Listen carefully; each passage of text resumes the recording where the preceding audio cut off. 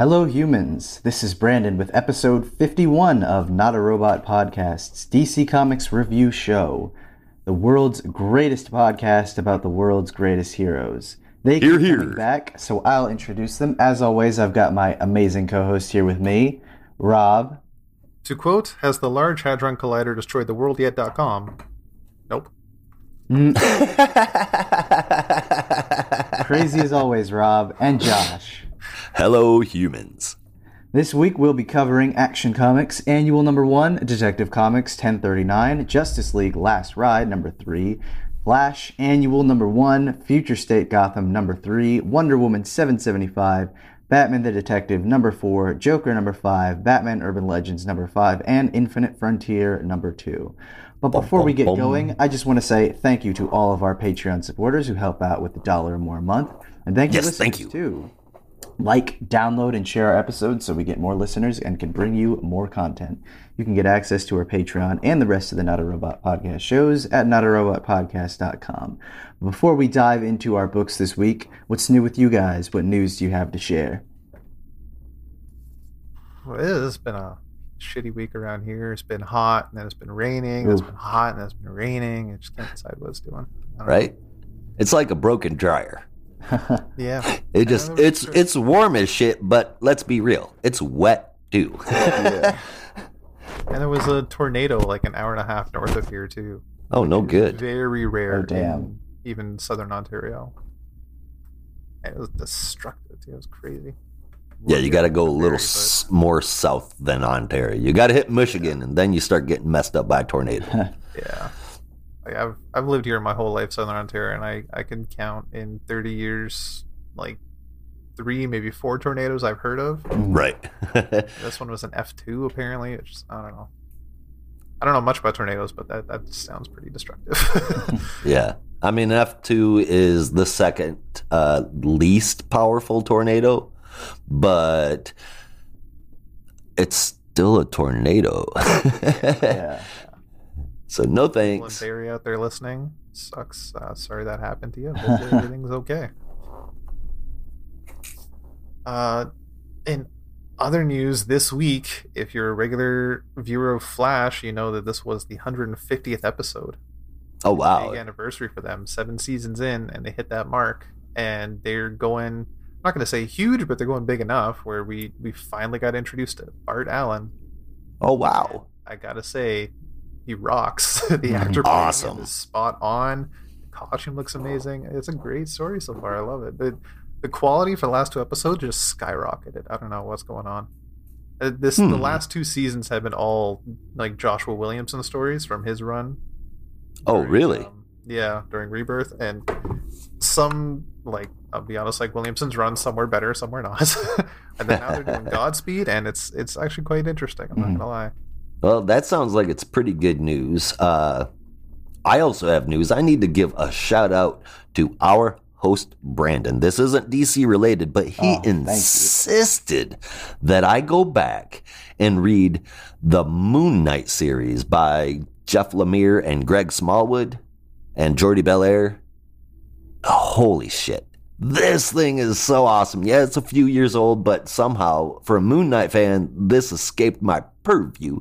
And I'm so glad Brandon recognized it and recommended it for me. Oh yeah, it's really amazing, and I'd encourage people who haven't checked it out to definitely pick it up. Not even just for Greg Smallwood's art, because this was my introduction. I'd never heard of this guy before, and then I saw it, and I was like, "What the heck, Moon Knight?" But I was like, oh, Jeff Lemire, it'll probably be pretty interesting, and it totally blew me away. So definitely check it out. Moon Knight is one of the few Marvel characters I actually dig. So this was a big, huge find for me, and I really, really enjoyed it. So that's good news. We did have a bit of bad news in the DC Comics universe this week. We lost Robson Rocha to the coronavirus, and I mean, if you're not familiar with him, and if you're a DC fan, how you could not be, but he's famous for Aquaman, the Green Lanterns series, Future State Justice League, a lot more. And, moment of silence for Rocha. We lost a really great talent there, man. Yeah. It's really tragic. It really is, especially to something like the the COVID diseases. That sucks, man. Yeah, and I mean, I've just seen an outpour of support from artists who have said, at conventions he was the nicest guy and a real family man, and my condolences for his loved ones. It's just a terrible loss. It really, really is. Past that, we have a few new titles to announce. We've seen there's all kinds of solicits. There are all kind of miniseries, but I just wanted to bring a few of these to people's attention. We do have a new mini coming out, Batman the Imposter. It is a miniseries basically examining what if Batman was real. It takes place in his second year of Batman, and it sounds like it could be one hell of a story. We'll have to wait and see. Of course, if it's not, you won't hear about it here. We'll complain, but that's it. That's from Mattson Tomlin, who wrote Project Power, who I was not a fan of. But it is drawn by Andrea Sorrentino, and she did Killer Smile, Smile Killer, Green Arrow. Gideon Awesome Falls. talent, right? Oh, yes. Love that book. So good. So we'll see how that goes. Tom King is bringing in Human Target, and even though I'm not a Tom King fan, I am curious how this is going to go because it is supposed to feature the original lineup of Justice League International, which should include Booster Gold, Fire, Ice, Red Rocket, Guy Gardner, Vixen, August General, and Godiva. Oh, I thought it was a different cast than that. They said that it was the original lineup. Now, if I'm not mistaken, that is the original lineup, is it not? I thought it was in modern day. Maybe I thought it was the '80s Justice League International. Mr. Miracle, Fire and Ice, Guy Gardner, Martian Manhunter, Captain Atom, Black Canary, Beetle, and Booster Gold, and then Rocket Red and Batman. Either way, either lineup would be interesting. We're going to see how King swings this and if he'll mess it up. And I say that because Greg Smallwood, I don't know if it was on Instagram or somewhere else. I saw it posted somewhere else, but he released a preview image of the lineup of the Justice League International, and it's absolutely gorgeous. Oh, all right. Well then, yeah, coming straight from the source. I'm going to assume that's pretty reliable. Two pieces of news for one of our favorite creators in the DC universe currently, Matthew Rosenberg. The first one, of course, is working on Task Force Z, and that's not exactly a well-kept secret, but it is going to be drawn by Eddie Barrows, and that's freaking awesome. Mm. Also, Rosenberg is teaming up with JT4 and Otto Schmidt for DC vs. Vampires. Also not much of a secret. There's also the second title being announced under DC's Horror Presents label. It's called Soul Plumbers. And the creative team is Marcus Parks, Henry Zabrowski, and Ben Kissel. And if you're not familiar with these names, that's not surprising. They aren't comic creators. This is the team that covers everything horror from a podcast called The Last Podcast on the Left. Oh. Which will be the second best horror podcast when our upcoming horror pod, Not a Robot Scares, comes out later this year. Ooh, shots fired. Two more pieces of news before I hang the microphone up here. Something is Killing the Children by James Tynion IV and Weather Adara has been picked up by Netflix. Oh, are we talking about that here? I don't see why not. That looks awesome. It doesn't have to be DC news, man. Oh, but because I was gonna save that for my indie podcast, I guess. Well, go for it. They're doing a spin-off title focusing on the House of Slaughter, coming in, I want to say October, called House of Slaughter, and that will be written by James Tynion IV with co-written, will also be co-written by Tate Brombal, who I think did like a Barbalian series for Black Hammer, and then I think it's Werther Dell'Edera doing the art. I gotta double check that, but it should be, yeah. Yeah. But no, wow. Okay, there was a big old crack of thunder that just happened. Thanks for bringing up the rain, Rob. All right, so if I drop out for whatever reason, it's because power went out, and we'll start right back up after that. Yeah. But last piece of news, of course, Morrison has left DC officially again. I think this is the 37th time, but this time they say that it's so that they can do more work in television. They want to have a voice in adapting graphic novels into shows. And I mean, I'm foreseeing Morrison in a visual aspect outside of comic books, so I'm all for that one. Yeah, but I don't know. I kind of have to. I feel like I have to take that with a 10-pound thing of salt. Yeah. They have said that many times before. They said that after, I think, Green Lantern was about to start, when they were going to work on an adaptation of his comic Happy for Sci-Fi, and then that ended up ending after season 2, so they just went back to writing Green Lantern.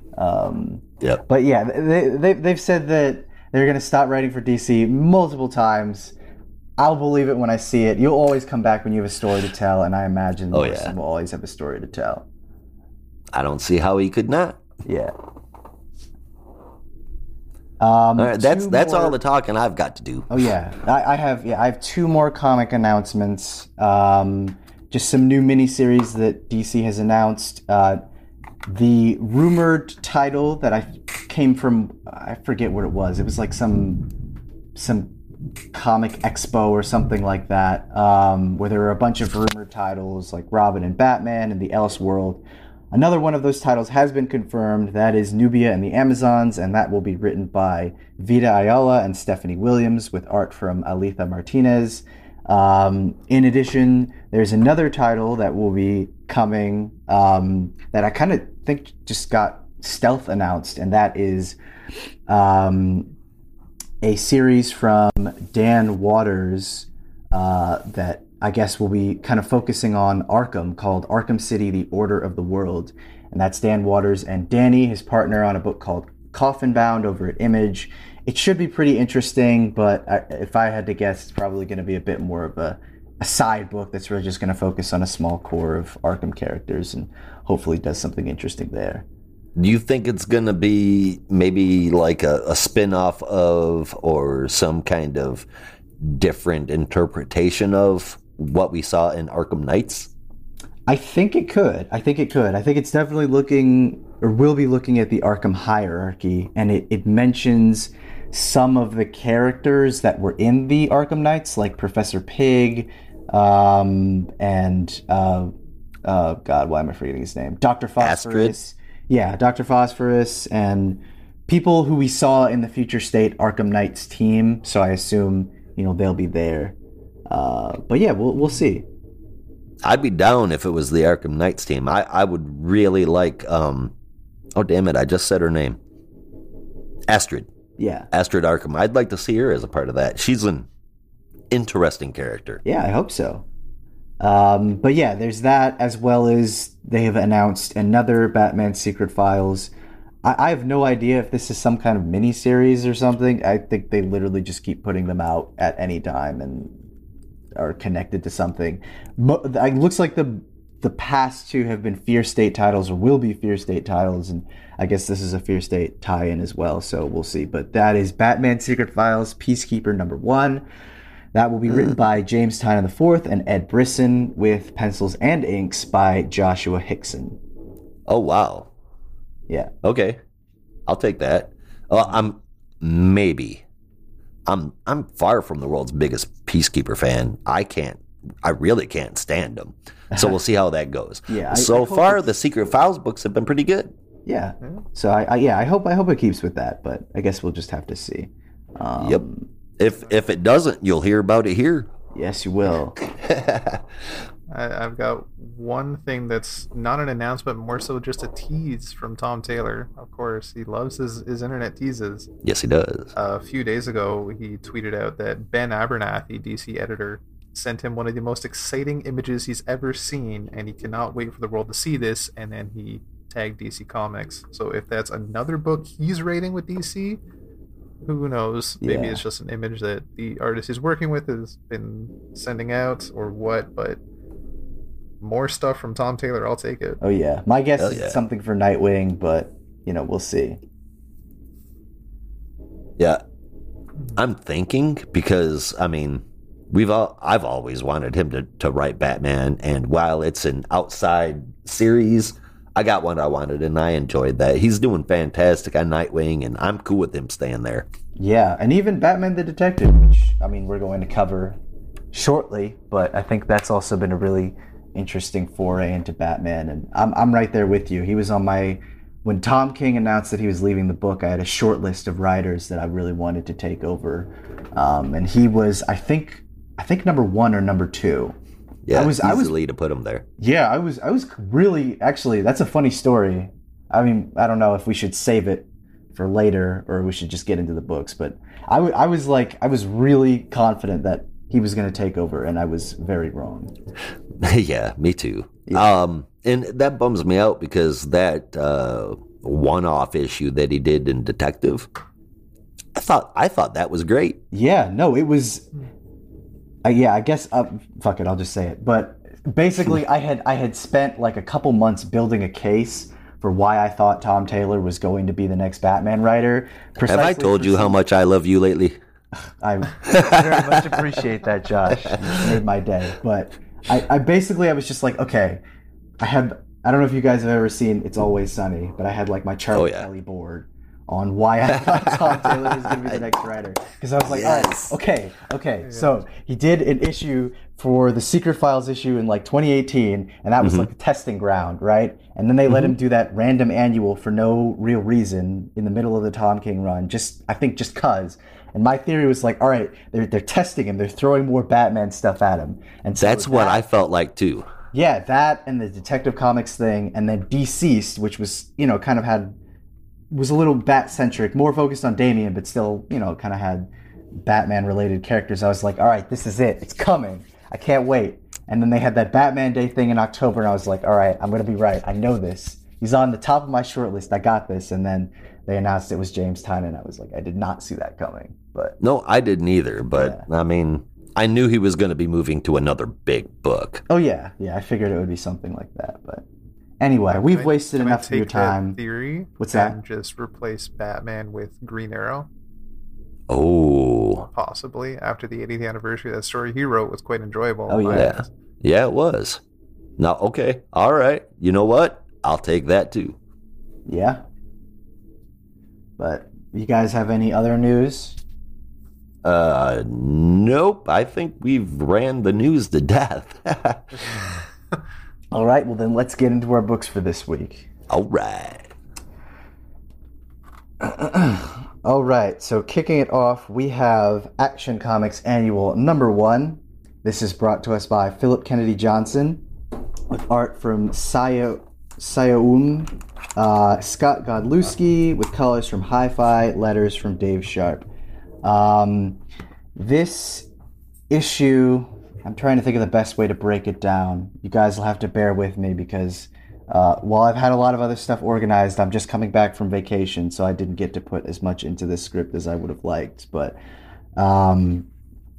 this issue basically revolves around the pocket of Philosians living on Warworld that they have been alluding to in Action Comics so far, getting into a bit of their backstory as we meet Thowlaw and I believe her sisters, as well as a man by the name of Byla, who acts as the storyteller for all of the Thevosians on Warworld. And in this particular instance, Byla has visions of not only the past, but of the future, and that future involves some very familiar figures. And if you remember from Future State Superman House of El, you might recognize some of these characters because it is the Kryptonian House of El, a flash forward to the future, during the wedding of Khan and Allura of the House of El.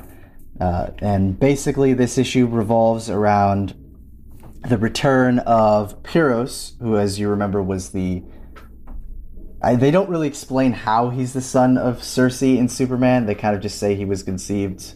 I don't want to think too much about what that might mean. But basically, I'll give you my idea. Oh, really? What is it? Yes, Superman was like, well, shit, there ain't nobody else around from when I was younger.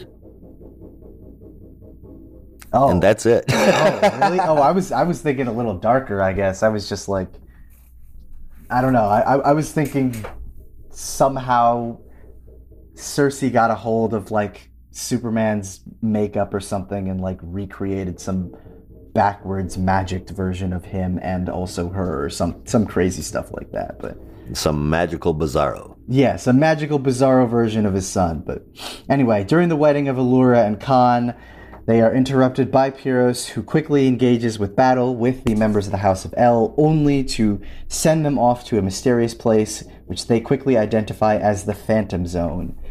Then Pyros captures Supergirl and chides her on the fact that she is letting filth marry into the House of El bloodline, and that he will be the one to save the house using science, magic, and his own strength, just as he was able to save Apocalypse.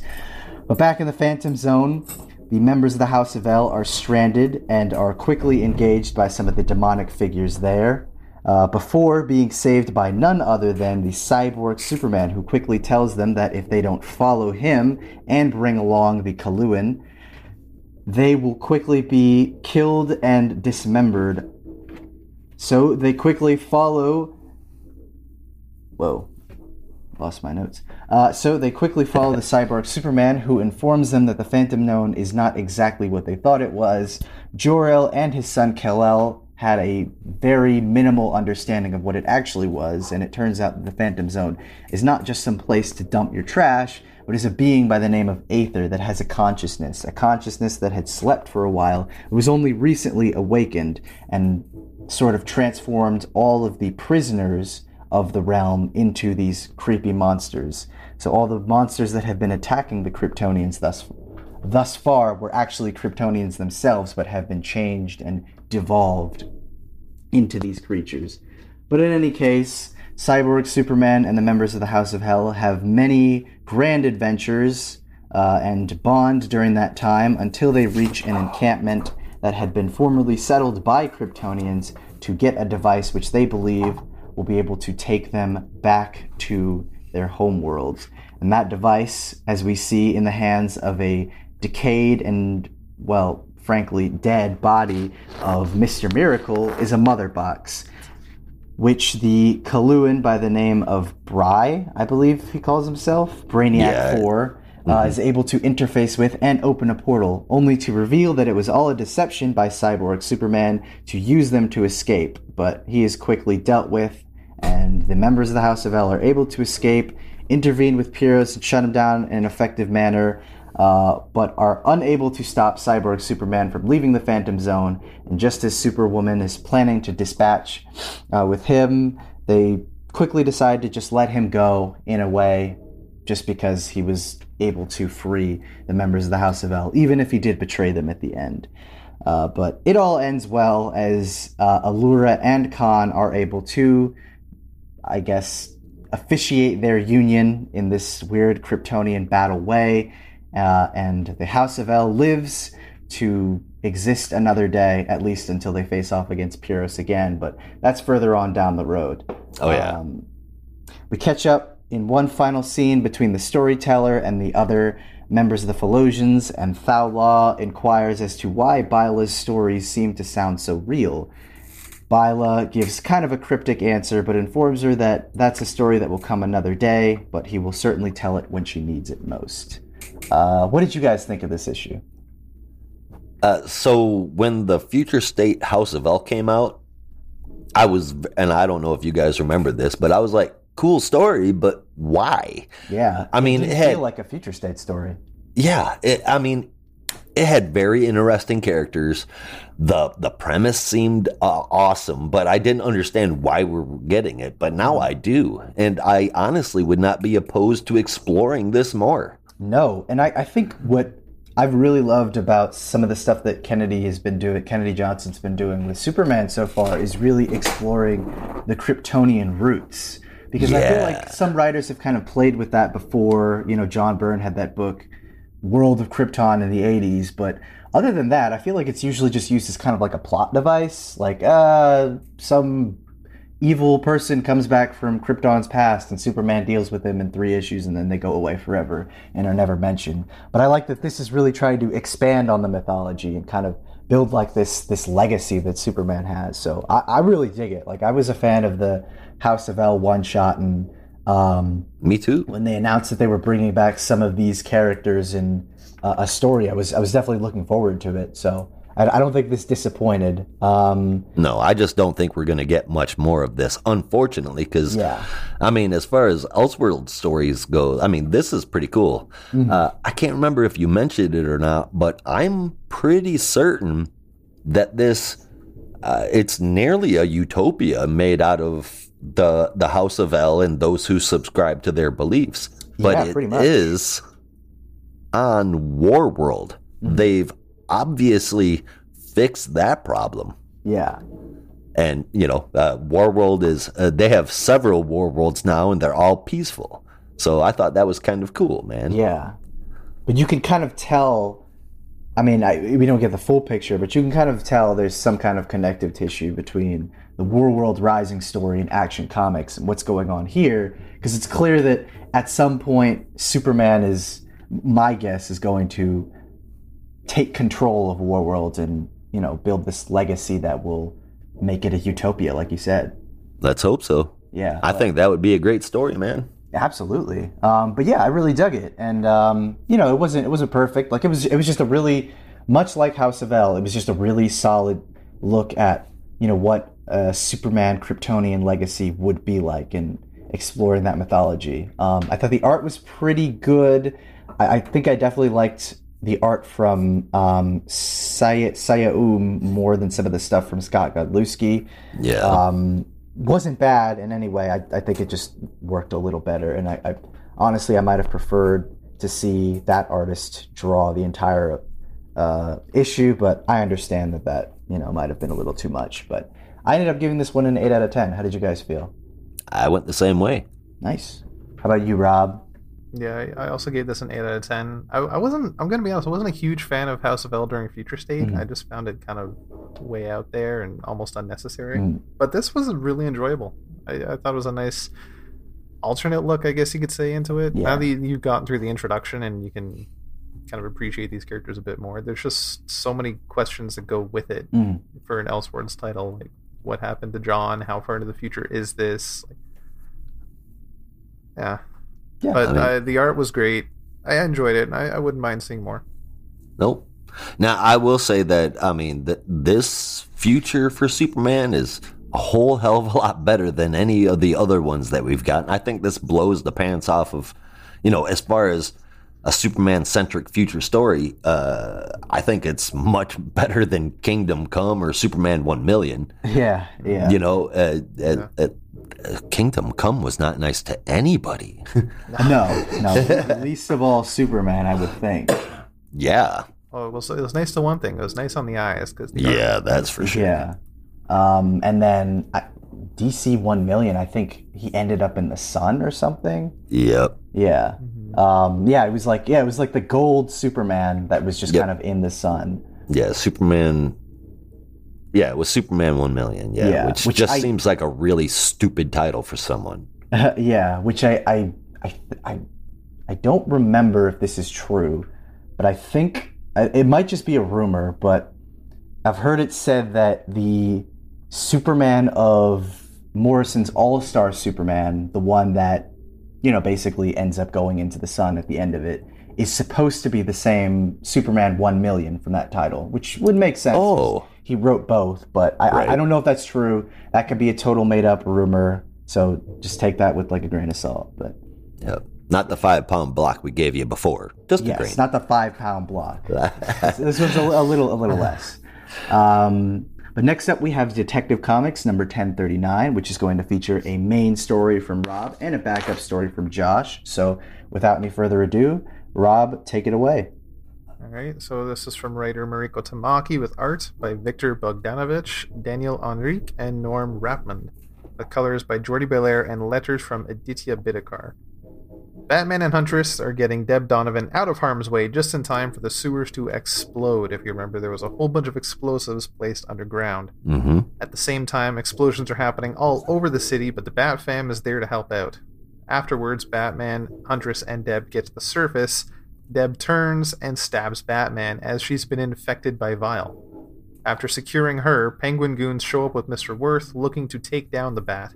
And Huntress gets word at this time from Oracle that Vile is behind the murders and she goes off to get him but becomes infected herself, now attacking Batman. Oracle discovered that the parasite is sensitive to bright light, so Batman uses a flashlight to subdue Huntress and get her to a hospital. Knowing how this case needs to end, Batman realizes he cannot do it with the police hunting Batman and Bruce Wayne, so he decides to turn himself in. This was such a fun story. For a first story arc from Riko Tamaki is just amazing. Right? I cannot wait to see where she goes with this. And I definitely thought this was tighter than Wonder Woman in terms of story. Oh, I yeah. know Wonder Woman definitely felt like it was kind of losing its cohesion as it got towards the end. But this one has felt really tight so far. Like I don't feel like I'm lost at all. No. And after reading this, I'm like, I don't see how this story could have gone any other way than this. Yeah. It was fantastic. I thought it was really cool. I'm a little worried about Huntress, and I'm definitely positive that we're not done with it yet. Yeah. No. So I was kind of unclear if Vile died at the end. He said he was bleeding out, but there's no it telling. kind of just didn't show what happened to him afterwards. Stay tuned next week. Yep. Yeah. Same detective time, same detective comic. Yeah. My one gripe for this story is after Penguin's backup, I think in the last issue, he was kind of down on his luck and feeling pretty shitty, so he's deciding to just become that big crime lord again, but all his goons were kind of leaving it behind because they weren't getting paid enough. Mm-hmm.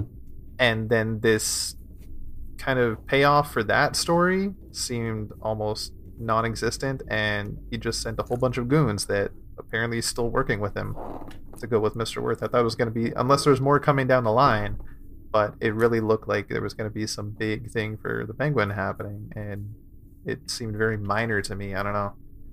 But let's be honest, Penguin is kind of a useless villain.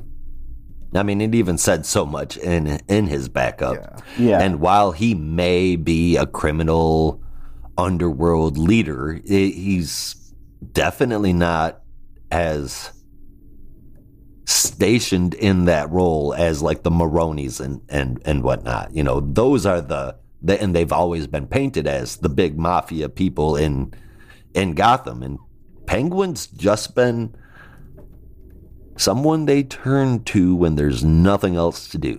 Mm-hmm. I feel like it's been like that way for a long time. Yeah. So work his ass out or turn him into a different character, or, you know, somebody kills him. But, I mean, there's no reason to keep bringing him back. He just doesn't work anymore. Yeah. It's unfortunate because I honestly, I grew up loving the Penguin. I thought he was a fantastic villain, but you're right. It's kind of just... It's like Lex Luthor and Norman Osborn ideas. Like, how do these rich guys keep getting to go back to their companies after going to prison so much? Yeah, right. And I mean, in a world with like Doomsdays and Cyborg Supermen and all these other crazy supers that can just absolutely decimate cities, I don't know, someone as simple as Penguin as a crime boss, which I get that Batman was kind of tasked to fight, but you know, he's kind of evolved from just being someone who takes down goons on the street these days. He'll still do it from time to time, but I don't know. It just, if that kind of model feels a little too simple, it's why we don't get like a Carmine Falcone story. Like, exactly. What do you do with that? It would be so easy. Batman has such a large network of people. You could take down Carmine Falcone in a night. Yeah, exactly. I gave that an 8.25 out of 10, man. Yep. I gave this one an 8.5 out of 10. Super solid. 8.5 for me as well. Keep this coming, Marie. Oh, yeah. All right, but we're not done yet. Yeah. We have one backup, a Vile story, focusing on the new Vile character, and Josh will tell us all about that. Absolutely. It was written and drawn by T-Rex with colors from Simon Goh and lettering by Rob Lee. And Look, this is pretty much just like the backups that we've been seeing in Crime Syndicate. Cool story, drawn great, but definitely not necessary. We got all of the info that was in this part of the book in the first half of the book. None of this was really necessary, and I am rounding it up because it was written well and did look great. But nothing happens in this. This just shows us his origin story, and really, we know he's going away soon. Why the hell did we need that? I get an Owlman origin story. Vile was completely unnecessary. And rounding it up, it only managed to pull a 7 out of 10 from me, dude. Yeah, it seemed wildly redundant to do that again. Because, literally exactly like you just said. We literally had an opening monologue from Vile about how he was not a normal boy and how he basically became this monster over time. And then, I guess props on them for wanting to flesh it out, but I didn't really feel like I needed that, though. Yeah. Right? I feel like Vile got more fleshed out than Clown Hunter or Miracle Molly or any of the new plot-centric people. Vile feels like he's just here to hold the page until more important shit comes up. And that's just not for me, man. Vile sunk this book. Yeah, no, I like the character of Vile, or at least the purpose he's serving right now, but I didn't feel like this. I feel like this was the wrong place to put a short story like this. Don't do another origin immediately after you have another origin. Right. You're just going to compare the two, but it had some really cool art. I'd never heard of this artist before, T-Rex, so... He's been around for a while. I just don't think he's been around in a while. Yeah. I can't think of the titles that I've seen him on, but I know that I've seen T-Rex before. Yeah, I feel like I would have heard that name before. T-Rex, that's awesome. Right? He's just got really tiny arms, so it takes him a long time to draw shit. This would have been much higher overall if Vile wasn't in it. Or at least if it was better thought out. No, not better thought out, but just, I guess, a better premise. Like I said, like we all said, why repeat the shit we got? Yeah, it just seems weird, but I was in the same place. I ended up giving this back up a 7, which, I rounded mine up, so my final score was an 8, but I think it definitely would have been higher if you just kind of had... I don't know, a backup that was more interesting or just felt like it had something more to say. And this was really it just felt redundant. But it had really cool art, though. So I think I gave it more credit for that. Yep. Rob, did you think Vile was vile? I thought it was very vile. I thought it was very gross. There you go. That's what put my score a little higher, just the disgusting factor in it. With the art was really good. I gave it a 7.5. But I completely agree. These books don't always need to have a backup story. If you don't have a story, you don't have a story. Yeah. Exactly. Yeah. Overall, I gave it an 8 out of 10. It's still a fun issue. Very beautiful to look at, but you need to have the right stories. Mm-hmm. Yeah. Overall, I gave it a 7.75 out of 10, and that is bumping it up, again, just because of the art. Yeah. No, mine came out to a 7.75 too, but I really like the main story, so I rounded it up to an 8. Yeah, that was pretty good. But next up, we have Justice League Last Ride. This is from the Killer Team of Chip Zdarsky, with art from Miguel Mendoza, colors from Enrica Angiolini, and letters from And World Design. The Justice League arrive on Apocalypse and are unsure of where to place Lobo in a place where he will be safe from anyone coming to look for him. Batman immediately suggests that they can't keep him on the ship because it would take too much energy for the Green Lanterns to keep him there, but he does manage to find a nice summer home, as he calls it, that will be able to keep Lobo safe for the time being. But not just any summer home, Desaad's summer home. Doesn't sound like a good time. No, it does not. And if you look inside that summer home, it's filled with all of the kinds of torturous shit you would expect from an apocalyptan. But in any case, while the GLs will go off and do a perimeter sweep, the rest of the Justice League decide to tell some campfire stories or at least Flash wants to tell some campfire stories. Right. As they sit around and commiserate over the fact that they are all sad and miserable, but are still giving tribute to the League and everything else as they drink hot cocoa and eat some s'mores, as Batman calls it. Hal checks in.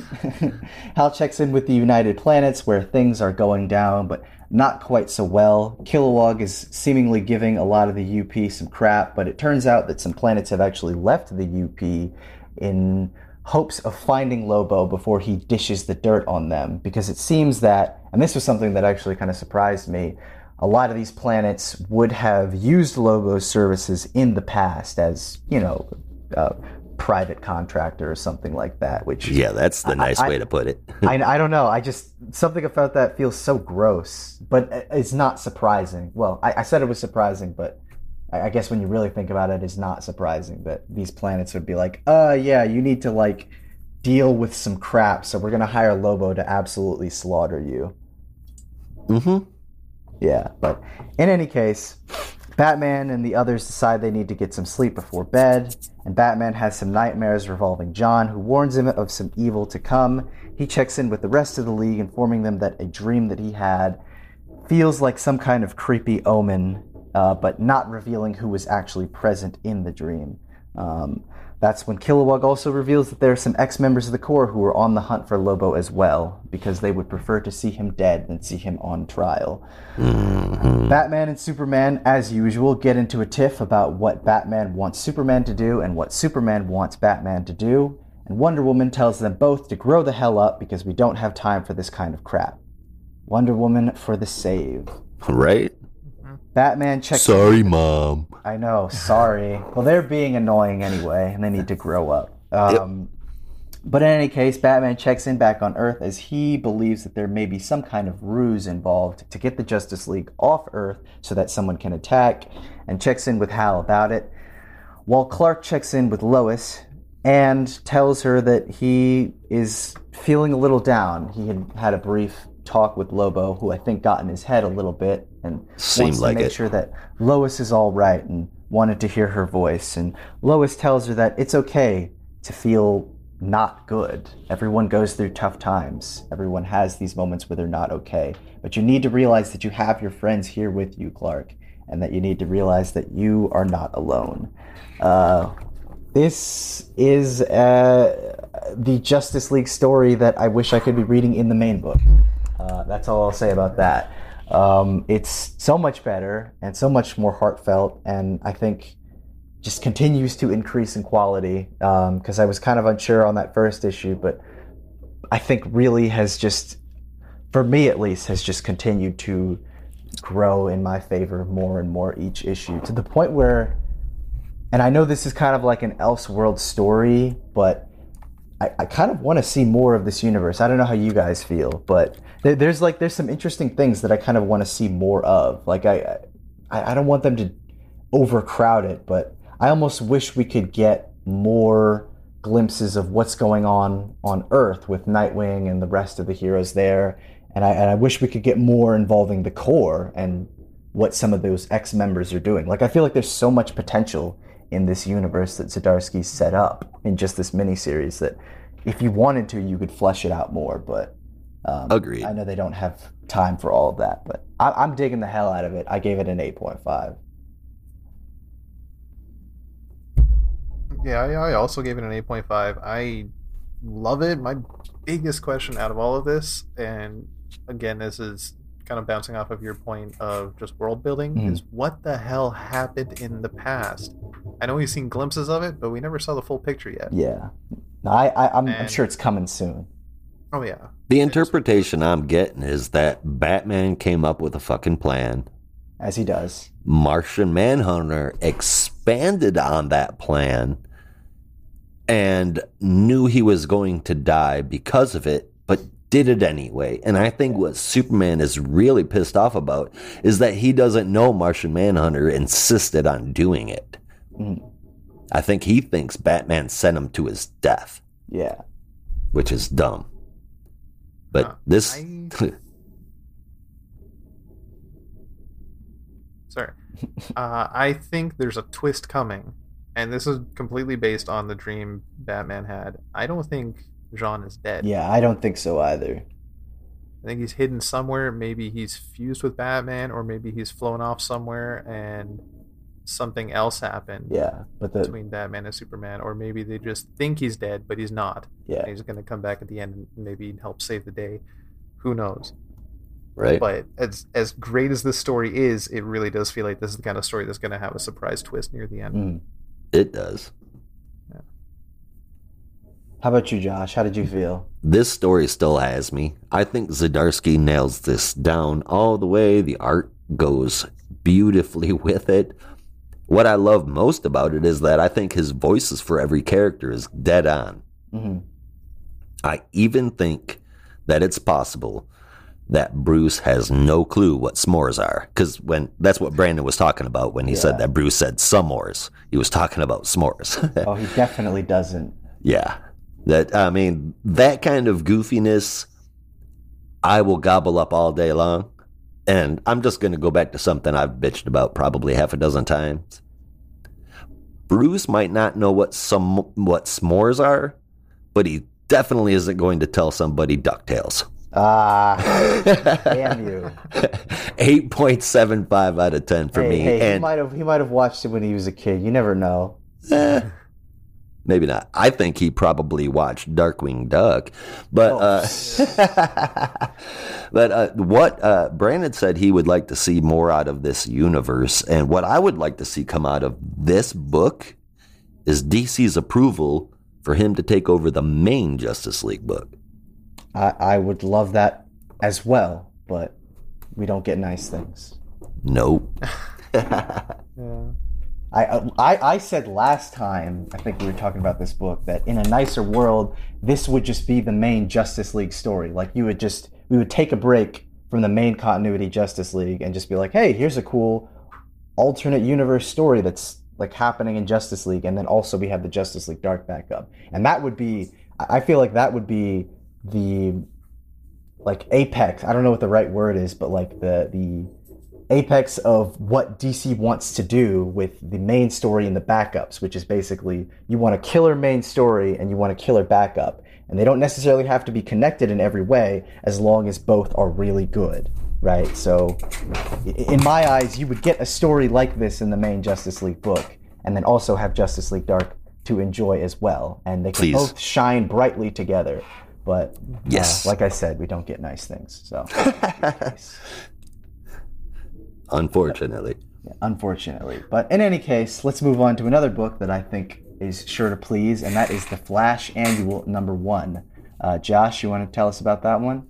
Yeah, I'm totally in the sure to please camp as well. Mm-hmm. Even before covering this, I was like, I like where this is going, and I hope it finishes well. Yeah. So this one, The Flash Annual #1, was written by Jeremy Adams with a cover from Fernando Pasarin and Mike Attea, and art on the inside from Brandon Peterson, Hi-Fi, Pasarin, and Attea. Steve Wands brought the letters. So I'm not sure if you two are aware of this, but my current favorite superhero in DC Comics at the moment is Jeremy Adams. Oh, why? So. You're going to find out soon. But this is the finale of Wally's story, and it's also just the beginning. We didn't spoil the surprise ending last time when we covered Flash, but here we are. Wally is now stuck in the climactic moment of Heroes in Crisis. This is a very dialogue-heavy issue, but it never drags the book down once. So I'm going to give you the Cliff's Notes version here. Everyone is stuck floating in the air, and that's because the Speed Force explosion is currently being temporarily controlled by Barry and Mr. Terrific. That created a time bubble where every single superhero there is frozen in time, with one exception. Roy Harper is able to move around.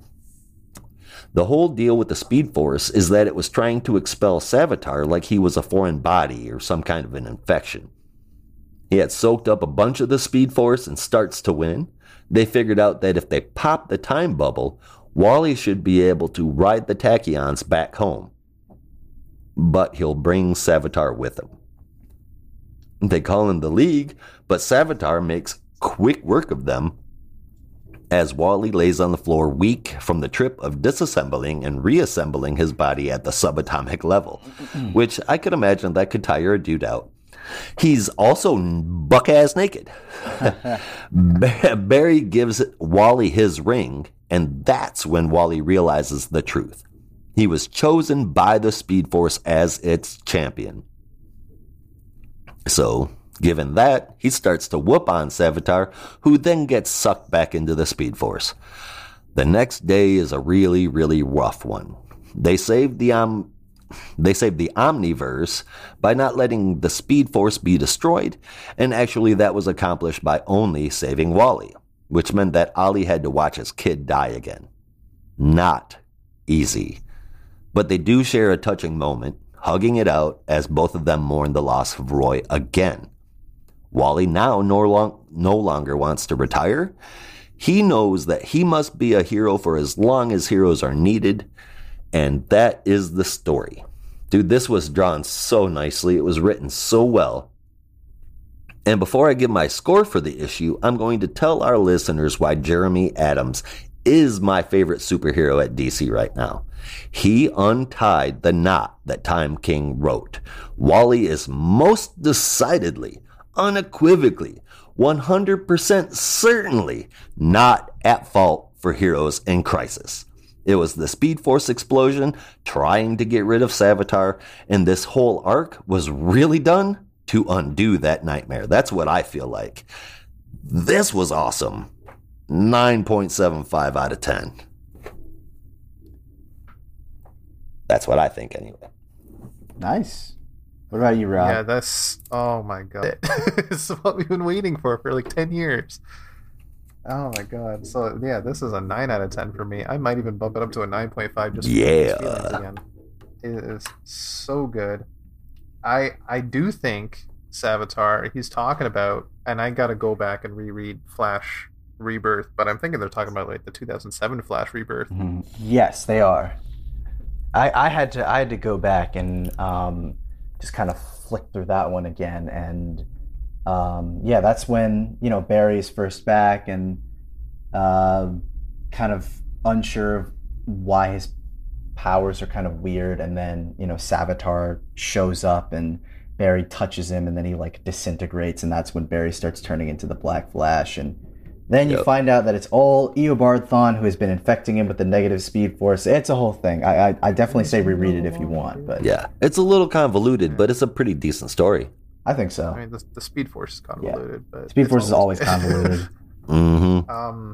I'm thinking now, I don't know for a fact that Savitar went back to wherever it was Barry sent him back in Rebirth, because that tube looks a little more, and definitely with the letters, is a boom tube. I think he's being held by Darkseid now. Possibly. Maybe. Yeah. And this is going to tie into Infinite Frontier as a whole. Possibly. Yeah, it's definitely possible. Yeah.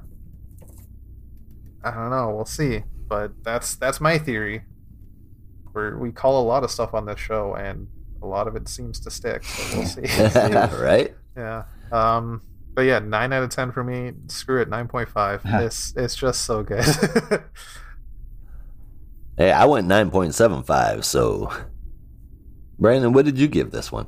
I gave this one an 8.75. It was a lot of fun. And I definitely really enjoyed it. I think it was just a little lower for me because I don't know. I've never always been the biggest fan of Fernando Pasarin.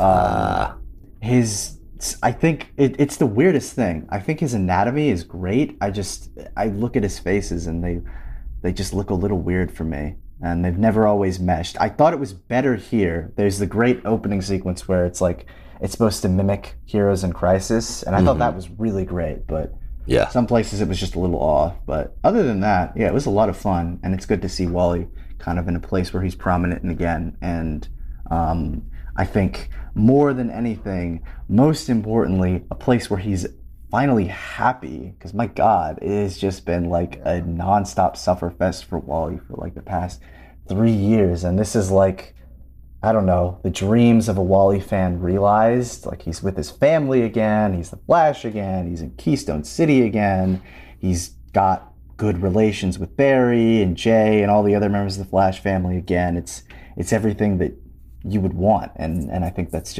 a good place to be in, especially during this Infinite Frontier era. So I'm definitely really happy about that. And that last page gave us a tease of what's to come. We know from Solicitations Heatwave is next, but we also see in images Dr. Fate and Gold Beetle. Oh yeah, I'm excited to see Gold Beetle again.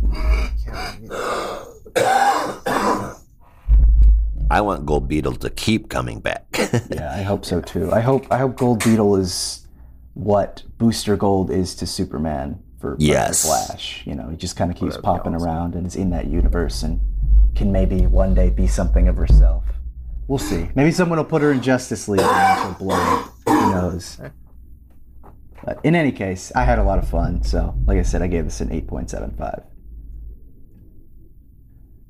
Moving right along, we'll flash forward to the future for a little bit and look at Future State Gotham number 3, which Rob will summarize, analyze, and give us all the deets about. So take it away, man. All right, so we got on writing duties is Joshua Williamson and Dennis Culver, with art by Giannis Milona Giannis and letters by ALW's Troy Pateri. Jason and the new Batman are trapped in Blackgate, surrounded by villains. They need to fight their way out. Problem is, they need to work together, but Jason still doesn't trust this new Batman. Yet still, Batman convinces him for the moment if they fight together, they can hash it out after. During the fight, Astrid Arkham runs out, being chased by her old army looking for revenge. And just then the ground explodes and out comes the brand new villain Warmonger. He takes his job seriously, like his title. He takes his title seriously as he takes all 3 combatants down with ease. Jason and Batman wake up in a pit. They are struck by darts that make them rage-filled, and Warmonger wants them to fight to the death. Back during the explosion, a few guards in another part of the prison are being killed off by none other than Punchline, and she takes this opportunity to escape. This is reported after the riot, and one person in Gotham is angry about this more than any other, Harley Quinn. So that was exciting. And just finding out that today that this is an ongoing, I thought it was going to be limited. I as much as this really feels like I thought it was going to be an ending to the Future State Gotham series, like all the stuff they talked about in Future State and just tying up all those loose ends they left. If this is an ongoing, I wouldn't mind seeing more. Yeah, and I'm still loving this art. Like the manga style really works for me. Yeah, it definitely works for me too. But I think I don't know. Like I'm still kind of digging it, but I think this has definitely been the best issue so far. I'm with you there. I'm just kind of wondering where it's really going to go. Like because I'm with you, Rob, where I'm thinking if this is an ongoing and they finish the Hunt the Batman story, where can it go from there? More you can, I feel like there is more you can do. I'm not really sure what yet. I'll have to think a little bit more about it, but I thought it was really solid. So I gave this an 8 out of 10. Yep. Honestly, I wasn't looking forward to this. The last issue was good. The first issue I didn't like at all. But so I went into this having low expectations, but I was wrong. While I would still prefer it to be normal, or not normal, but typical illustration, I actually like this interpretation a lot. Not a lot of sloppy, not a lot of guessing. It's very easy to tell who's who and what's what. And some of the art actually looks pretty damn good. I mean, for somebody who's not a manga fan, that's a pretty good compliment from me, because as I've mentioned before, so far the only real black and white comic book I've ever enjoyed was Eastman's Ninja Turtles. So not even Walking Dead. I'm surprised. That's the one usually everyone says. Nope. Walking Dead, it kind of spun its wheels for me. I mean, it wasn't as gripping as it was for everybody else. And I guess by, this point, I had already been dog-ass tired of zombies. And it just really didn't do it for me. I gave the show a couple shots, for a couple seasons, and that was just, it wasn't doing it for me either. And no, I'm not a big fan of The Walking Dead, but Ninja Turtles, hell yeah. But this one's keeping me in it, man. I gave it a 7.5 out of 10. Like you guys said, though, after this arc is wrapped up, I don't see anything but wheels spinning. Yeah. Yeah. For this issue, anyway, I gave it a 9 out of 10. I really enjoyed it. But, Nice. yeah, we'll see where it goes. If they tie up all those loose ends, what's really left? Nothing. All right. Well, now that we're done with Future State Gotham, let's move right on to Wonder Woman 772.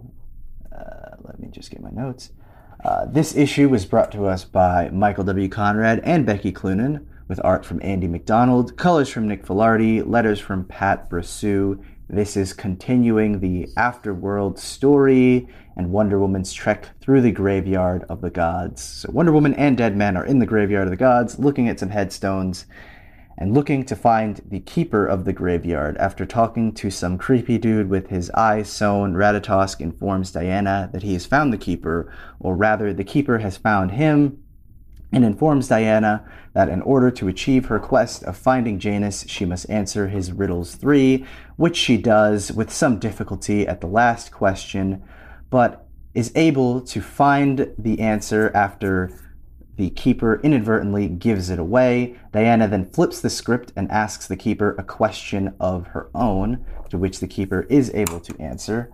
And then Wonder Woman is able to, I guess, get to the well and travel to Olympus or something like that. I was a little confused there. I wasn't sure what was going on. But Diana spends some time in Olympus catching up with the gods, only to later go off and not waste any time saying goodbye, where she stumbles upon some kind of mythic creature chasing after a wood nymph.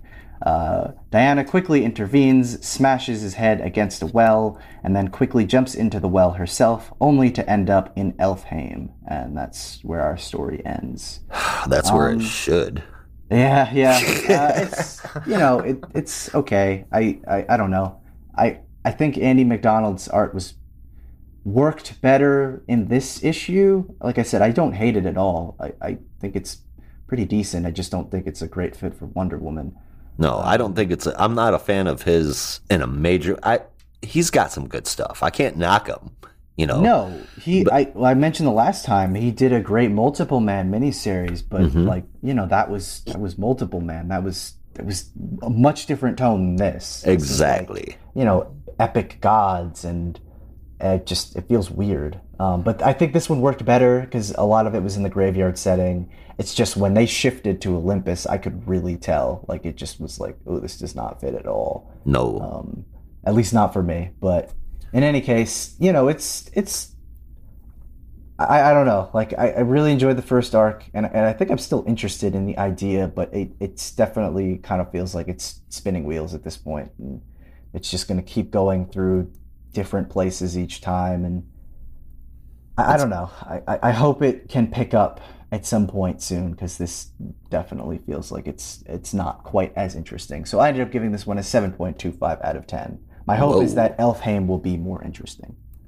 I think that this moved the story along like a slow-moving roller coaster, and I did not enjoy the ride. Slow-moving roller coaster literally sounds like an oxymoron. Like, roller coasters are supposed to be fast. Exactly, and Wonder Woman is supposed to be awesome. Oh, man. Ooh. Yeah, and I seem to enjoy this less and less. The first half of the arc I was cool with, and then I felt like it ended floundered. It was just like a very anticlimactic, okay, let's wrap this up in a nice little bow and move on to the next pantheon, which will be wrapped up in a nice little bow, and we're going to keep bouncing you around and around until Infinite Frontier has a reason to call you back. Yeah, essentially, yeah. So I feel like the art has dropped so significantly from the first issues that we saw. It's obviously because talent has changed, but given that, for me, the talent has also depleted. Wonder Woman at this point has lost all appeal to me. Not the character, but this book. Like most Wonder Woman stories, for quite some time, they start out great and then they just blow away with the wind. I'm at the point. I can't believe I'm saying this, but I am at the point where I really miss Steve Orlando. Oh, is it that bad for you? It's not that bad for me. It's that bad for me. And I mean, me and him have traded jabs back and forth about his run on Wonder Woman, probably more than any other creator I've interacted with. He takes jokes really well, but this is just sunk, man. Sorry, Diana, but this gets a 6 out of 10. What about you, Rob? I didn't hate it. I enjoyed the art, and I would have enjoyed this story a bit more if there was a bit more of a conclusion to the whole story arc. I think I could care less about Alfheim, and I'm probably just more excited for her to see Egyptian gods and then call it. But I think that the theory that's going on around here is accurate, and she's just going to keep bouncing around until she's called back. And if that's the case, it's getting old already. Very much so. Yeah, I don't know. I'm at least like somewhat interested in Elfheim just because I like Norse mythology, but I don't know. I mean, I think that's what this is supposed to be. Maybe I could be wrong, but I gotta look that up. Here's where I'm a little bit lost as far as this entire thing goes. Diana was taken away by the hand. Yes, and she ascended. So what the hell is she doing sitting here bouncing around Ragnarok or Valhalla and Egyptian gods and literally any place else? She's supposed to be someplace freaking cosmic.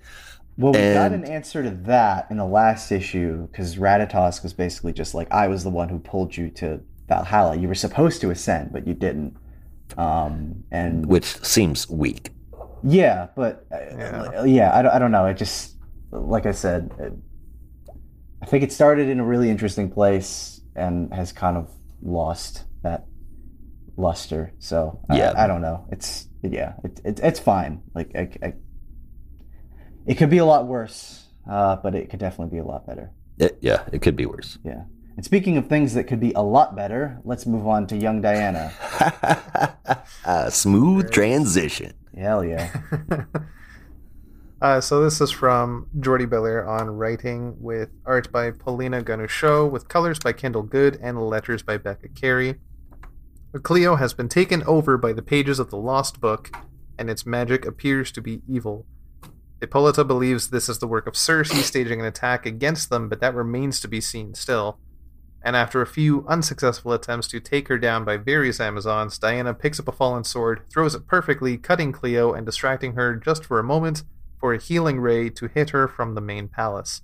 The Amazons head back to heal, but Diana is convinced this isn't over. Oh dear God. Yes. Finally some action. I just wish it was enough. Yeah. It's not.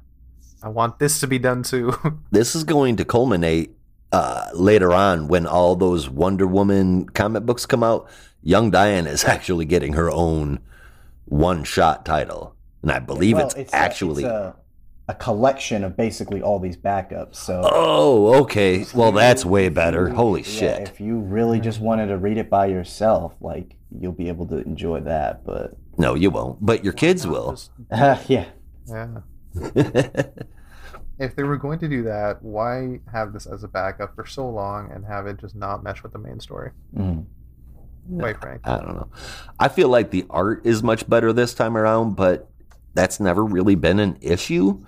I feel like from issue to issue, there's kind of been some tweaking here and there as far as the art goes. But as far as I can say, the art, the tweaking, it's only for the good. It's still just not my style of animation.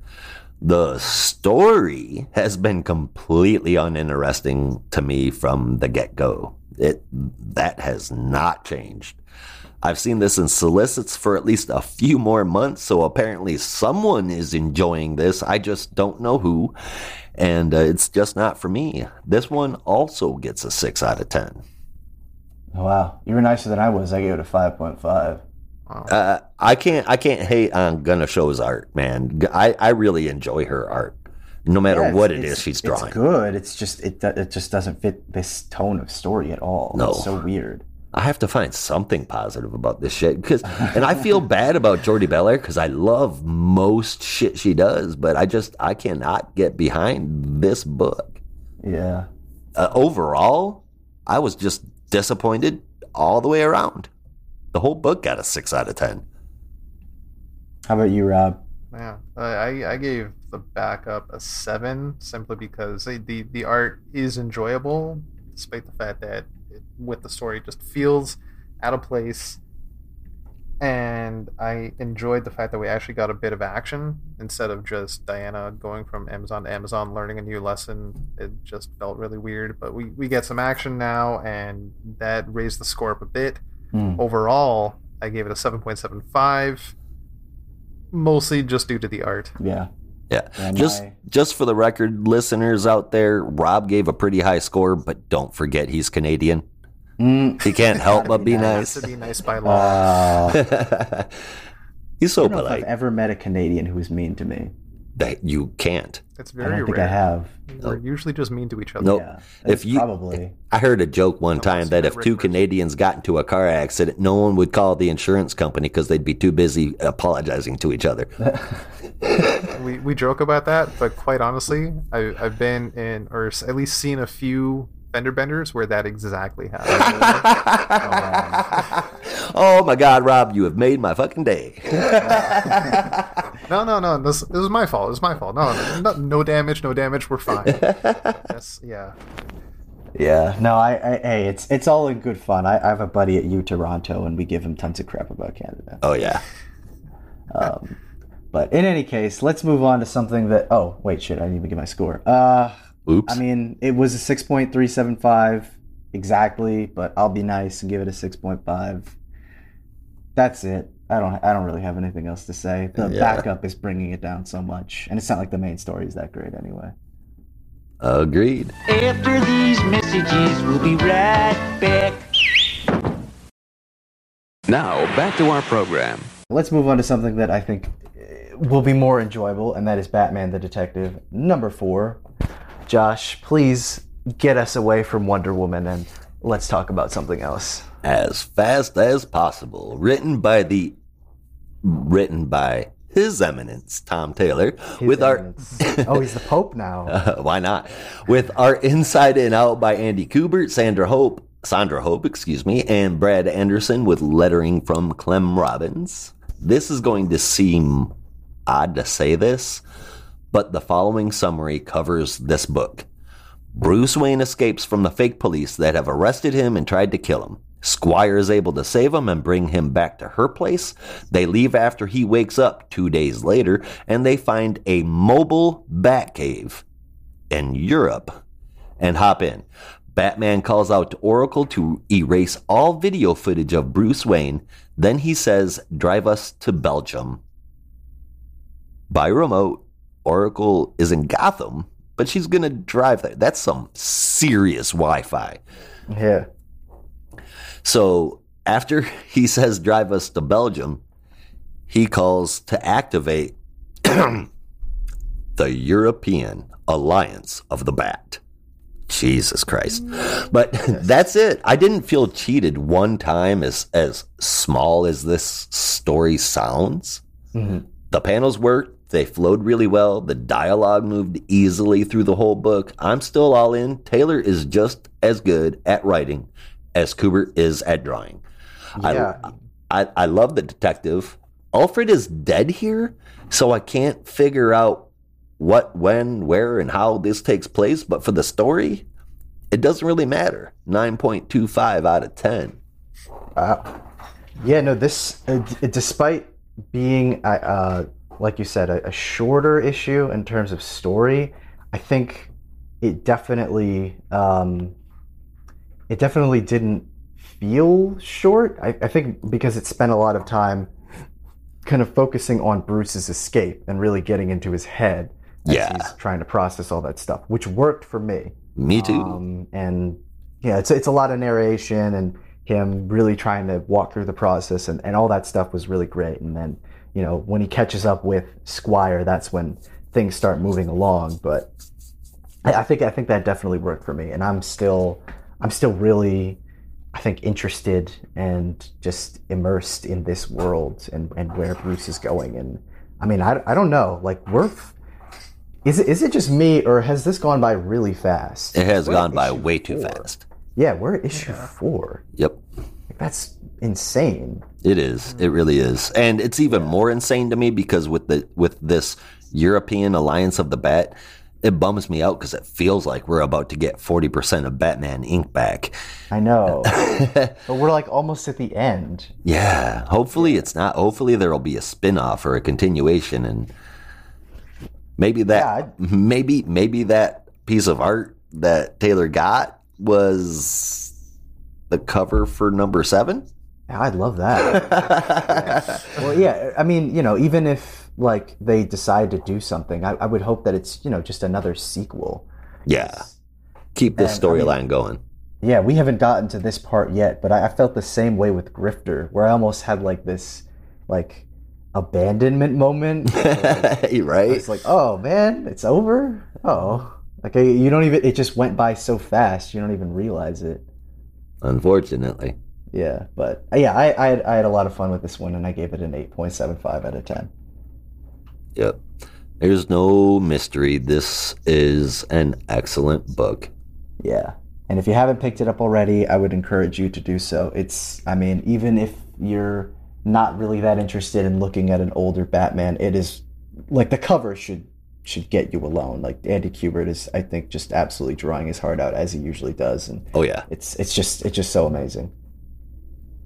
And even if you're not a fan of older Batman, this is an older Batman that hasn't lost it yet. No. Yeah, exactly. He's still got it. Still out there with the young guys. He's still kicking ass left, right, and center. Yep. Yeah. I want to say he's not like Batman Beyond old or anything along those lines, but he's probably in his early 40s, maybe mid 40s.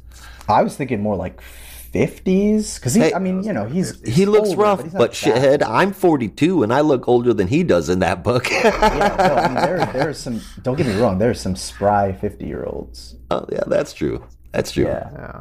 I look at Jean-Claude Van Damme, for example, looks like he's in his 30s or 40s. Exactly. He's like pushing 70 soon, I think. Mark Wahlberg just turned 50 today, so he can eat my ass, that's for sure. Yeah, 50 years old. He's 8 years older than me and looks 10 years younger. I don't know how that worked out. It's not fair. A lot of burgers. He's got a lot of money. yeah. Maybe he's Batman. Oh my God. Oh, maybe. Yeah. Nah. That's just opening a can of worms. I'm going to close. So Batman the Detective, though, I this is going to be great. I know we've talked about it. I don't remember how you guys felt about Batman Inc., but I love it. Yes. Oh yeah. And I am super excited for this European Alliance of the Bat. Mm-hmm. See all these different Bat people coming together. The one thing I'm kind of confused about, at least storyline wise, so if I'm following this correct, these people are killing off people that Bruce has saved Right. throughout his entire career, Yes. right? How come so many of them are in Europe? In 3 days, they killed 200 people across Europe. How did that? They're starting in It Europe. doesn't leave Gotham very often. Yeah, I see. Yeah, I assumed they were just starting here, and then they would once they take Batman out of the way, they'll move to other countries and stuff like that. And that's fine and all, but how often did Bruce go and save people in Europe? He's Batman. Yeah, he's everywhere. He's everywhere. All in all, though, I gave it an 8.5 out of 10. It's just fantastic. Yeah. Yep. Sure is. Moving on to our next book, we have Joker number 5, which will feature a main story and our regular punchline backup. So Rob, kick it off with our main story, and Josh will get our punchline story. Woohoo. So this is from writer Matthew Rosenberg with James Tynion IV, with art by Francesco Francavilla and letters by Tom Napolitano. So this issue is a flashback to Joker's first night in Arkham Asylum. Jim Gordon is a damn good cop, and as such, he cannot get Joker out of his mind. Upon hearing that Joker is being transferred to Arkham, Gordon immediately tries to make sure he's secured properly and to have extra security at all times. Except everybody thinks he's being paranoid, and he never gets what he asks for. While doing a check on the asylum security, Joker gets out of his room, and Gordon puts him right back in, now deciding to stay there all night himself. He steps outside for a minute to tell Harvey Dent he will not make it to the sting op they set up to catch Carmine Falcone, but the radio signal is a bit weak and doesn't get through. During this, Joker gets out yet again, and this time Gordon is determined. While Gordon was at Arkham, the sting was botched and many officers lost their lives, and Dent blames Gordon, and Gordon returns home to find out he's also missed his anniversary to boot. It is a heavy issue. Yeah. I'm starting to think that Joker, at least with this story, is less Batman's opposite and more Gordon's opposite. Really, anyone Gordon in Gotham who who's tries to just- do good. Yeah. Realistically. Yeah. But when you try to look at Batman's Justice and Order and Joker's Chaos, but I think more Gordon is inherently good with his Justice and Order. Batman can go a little violent, but Gordon sticks to the book as much as possible, Mhm. where Joker burns that book as soon as he gets a chance. Mm-hmm. Yeah. I thought the art was interesting. I enjoyed it, but the story for me was a little lacking just compared to the other issues we've gotten so far. It remains to be seen how necessary this flashback sequence is, but we'll see. Just to have this put in right in the middle of the story we're getting, Yeah. which was so exciting, just felt really out of place and poorly timed, but I imagine they have a plan. Yeah, Joker always has a plan, so I don't know how you guys felt, but this one felt more like a one shot as opposed to the Yeah. continuing story. Which, Filler shit. Yeah, I have no problem with that at all. It felt a little weird, especially with the climax of the last issue, because I had to go back and look because I was like, this was a little weird. Yeah. And we kind of left off with this big moment between Vengeance and Jim Gordon, and it just, I don't know, it felt a little weird to just pivot from that to a kind of random story of Joker's first night in Arkham, and I don't know. I feel like this story was written before any of the other ones, Yes, just so that they could throw it in if they needed a little bit of extra time. yeah, like a You know, stopgap essentially. Exactly. And like I said, I have no problem with that. I thought it was solid enough. I don't know. I feel like for a story like this, it might have just been better to not break up the pacing of the main story and just put out a Joker one shot called Joker Arkham First or something. I don't know. Right. So you can Joker just have Year that. One. Yeah, or something like that, so you can just kind of have it be separate so it doesn't break up the flow. But, it was solid. And I really love Francesco Francavilla. I think he's a genius. The way that he draws is, and this is not constricted to DC. He's done a lot of stuff at other publishers. Yeah, he's worked for damn near everybody. Yeah, I call him a genius because he did this Spirit book like 2 or 3 years ago, and if you know anything about the Spirit, you know that it's kind of famous for like its titles, where it'll have like a title sequence, but it's like drawn into the background, and every single title that Francesco would do was just absolutely gorgeous, and I'd never seen anything but like it. So I when I saw his name on the cover, I was like really looking forward to it, and I think that's why I think your theory, Josh, might be right, that this was kind of like a we need a break issue, because while the art was really good in some places, it did feel a little rushed in others, at least for me. And it felt like... Oh, go ahead. No, in Death Metal, like right at the end where everything was wrapping up with Wonder Woman, we saw a lot of those backgrounds with the text in it and whatnot. Yeah. And I can't remember, but that just seems so Francavilla to me that I'm going to put that on him. I'm assuming that's who did it, but... Oh yeah, it might be. Yeah, this was just filler crap, which you guys know automatically knocks the score down for me. Even if it's stellar, the story was done really well. Mm-hmm. Yeah, I enjoyed it. Like I ended up giving the main story a 7.75. Like I had a pretty solid time. I was actually debating whether or not I wanted to round it up to an 8, just because I did really like the art in some places, even if it felt a little rushed. I don't know. It just felt like really non-essential. You know what I mean? Yeah, it was less than non-essential. We've got non-essential books out there. Rorschach, that's non-essential. Strange Adventures, that's non-essential. And I'm not picking on Sensing Tom a King, theme who's here. non-essential. But I've seen better from Francavilla too, and this isn't just a non-essential story. This was just thrown in to take up time, like Brandon said, a stopgap. It's just I didn't enjoy it. So because of all that, Brandon's often worried about being mean, but great talent, less than stellar output. So Joker's main story only gets a 6.25 from me.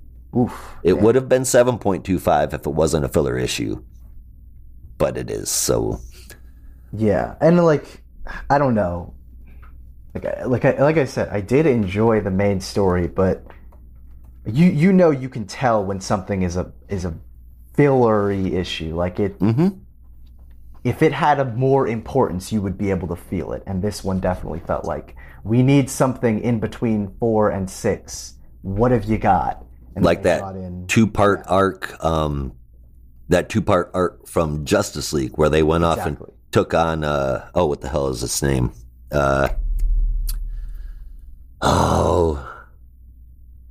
It's from, oh my God, I'm completely blanking on everything. Never mind. But they went out in space and fought this dark thing that was invading their mind, and it's... Oh, you're talking about the Black Mercy. Yes, Black Mercy. Yes, right. Jesus. I'm like, this was the same thing. Like, I enjoyed that 2-parter, but totally not essential. Exactly.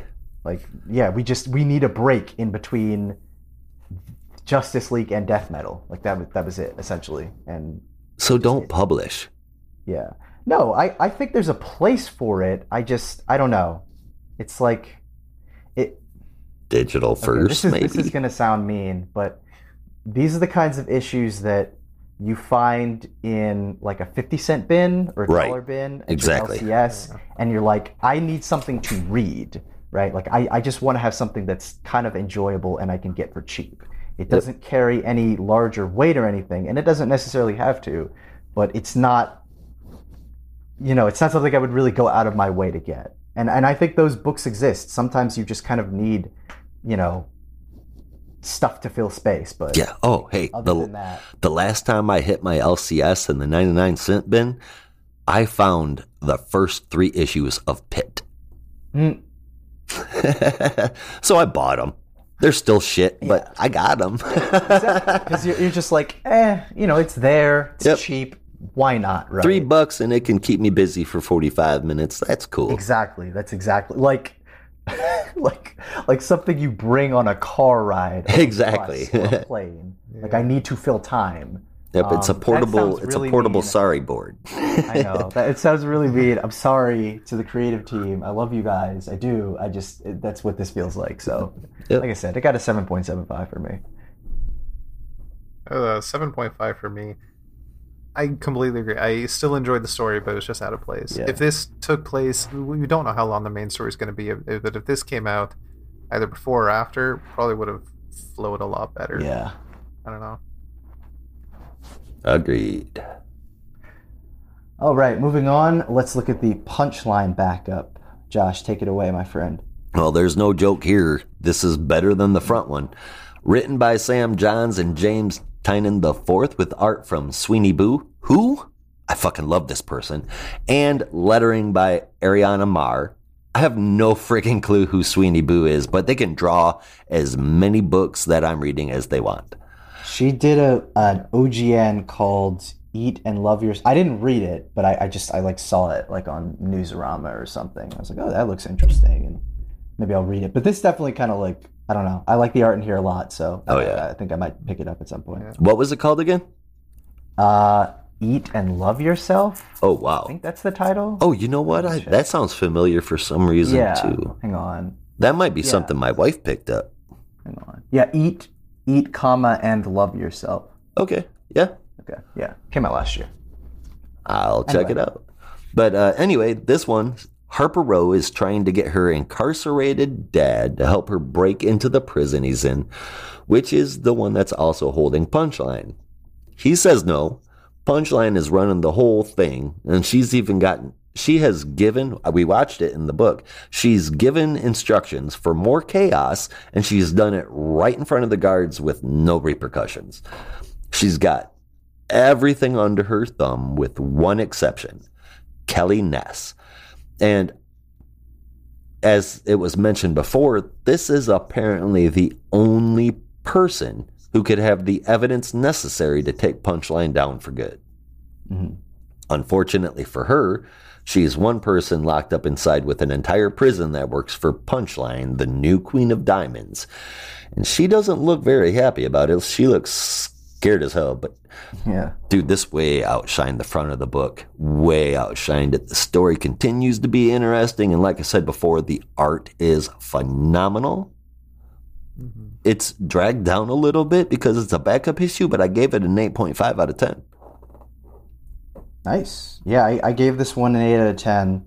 I I love Francavilla, but I did think the art in the backup was I just think a little bit more tight than the main story. Yeah, well, I mean, it fit the climate. This isn't just something just thrown in, you know? I mean, Yeah, exactly. there wasn't anything jarring going on here. No, and I mean, this story definitely feels like it, probably because it's like part 5 or something. Yeah. It definitely feels like it has more weight in terms of its story than, the main kind of filler issue. But yeah, I'm still digging it, and, I hope that Harper is able to find more about, Punchline's other friend and save her in time before she meets her inevitable fate. Well, hopefully not inevitable, but I guess we'll see. Right. Yeah, I gave this an 8 out of 10. I think it was pretty solid. And my final score, I did not do the math, but it's probably like an 8 out of 10 if I had to guess. So, yeah, solid. Mine is 7.25 out of 10. The backup saved the day as per the usual. And that's pretty much all I got to say for the whole thing. No more fillers, please. Yeah. Yeah. I was glad to see Cullen starting to come back over to the side of the light. Yeah, me too. And yeah, I really hope that sticks around. He could, I don't know if Bluebird is a character is big enough to be her own Batman, but Cullen could definitely be her Robin. I don't know. I mean, if he swings into that role, I don't see them having a brother and sister team, but I mean, hell, they call it the Bat Family for a reason, you know? Mm-hmm. And the art was just phenomenal. For me, it was the colors. The colors were really good. Yeah, very vibrant. Solid, yeah. The story really well. Yeah. And I don't know if it is just me, but I might just be getting a little tired of Punchline. Honestly. It's not just you. I'm still enjoying the story. It's fun, and I'm curious to see where it goes, but just the backup as it is, it just seems kind of slow for me. And this chapter really did push the plot along, I find, but it seems to be the same thing over and over. So for that, it got a 7.5 out of me. Mm-hmm. I'm still enjoying it. I'll be interested to see where it goes, but it's not as exciting as other backups have been. Yeah. I can see that. So overall, the 7.5 for the whole book, Mm-hmm. equal scores. I did have to say I was not expecting to see, I don't know, like, I know some people do this, but I know some writers try and not, where you, like when you're writing younger characters, you're trying to sound hip. Some people will do it, and some people won't. Yeah. But there was definitely some of that in this issue that was like, I don't know, it just kind of caught me off guard for a second. Or like Cullen's boyfriend says something. Wait, I'm trying to find the page. Yeah, he doesn't know what he's talking about, and it's super cringe. Yeah, Right? exactly. I was like, oh, I see. Okay, cool. Moving on. Yeet. Anyway. Yuck. I hate that word so badly. Anyway. Yeah. It just makes you want to yeet the word out the window. Right? Yeah. But moving on to things that may be a little less cringe, we'll be looking at Batman Urban Legend. So to kick it off, Rob is going to start with our Red Hood story. I will follow... Wait, is this order right? Yeah, Red Hood, Batgirls, Tim Drake, and then Grifter. Oh, I have Red Hood, Grifter, Tim Drake, and Batgirls. Yeah, that's because Maybe the that was the old one solicits you come said. out weird. Yeah. That's my fault, guys. I'm okay. sorry. Hang on, let me just fix that. Because I was like, wait, that's not right. Wait. So Rob, you're gonna do Red Hood and Batgirls? No, Red Hood. You should have Batgirls. I've got Tim Drake, and I thought I had Grifter. You do have Grifter. Yeah, I have Rob as Batgirls. Okay. Oh, that's the old one. So I just in case I kept my stuff for Grifter and Batgirls. Okay. So I have no problem doing Batgirls too. Hey, look at that, guys. We might not have everything together, but we are a bit redundant. So, hey. Hey. Okay. Which one was I looking at then? The original one that I put up. Okay. But when I pull the solicits off Elite Comic Geeks, they don't put it in the right order. And I never know what the right order is until the day we open it up.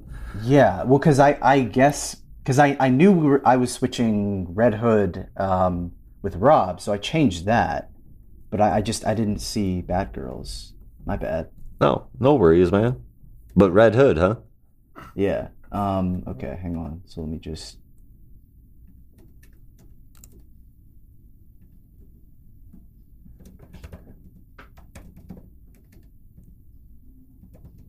We interrupt this broadcast.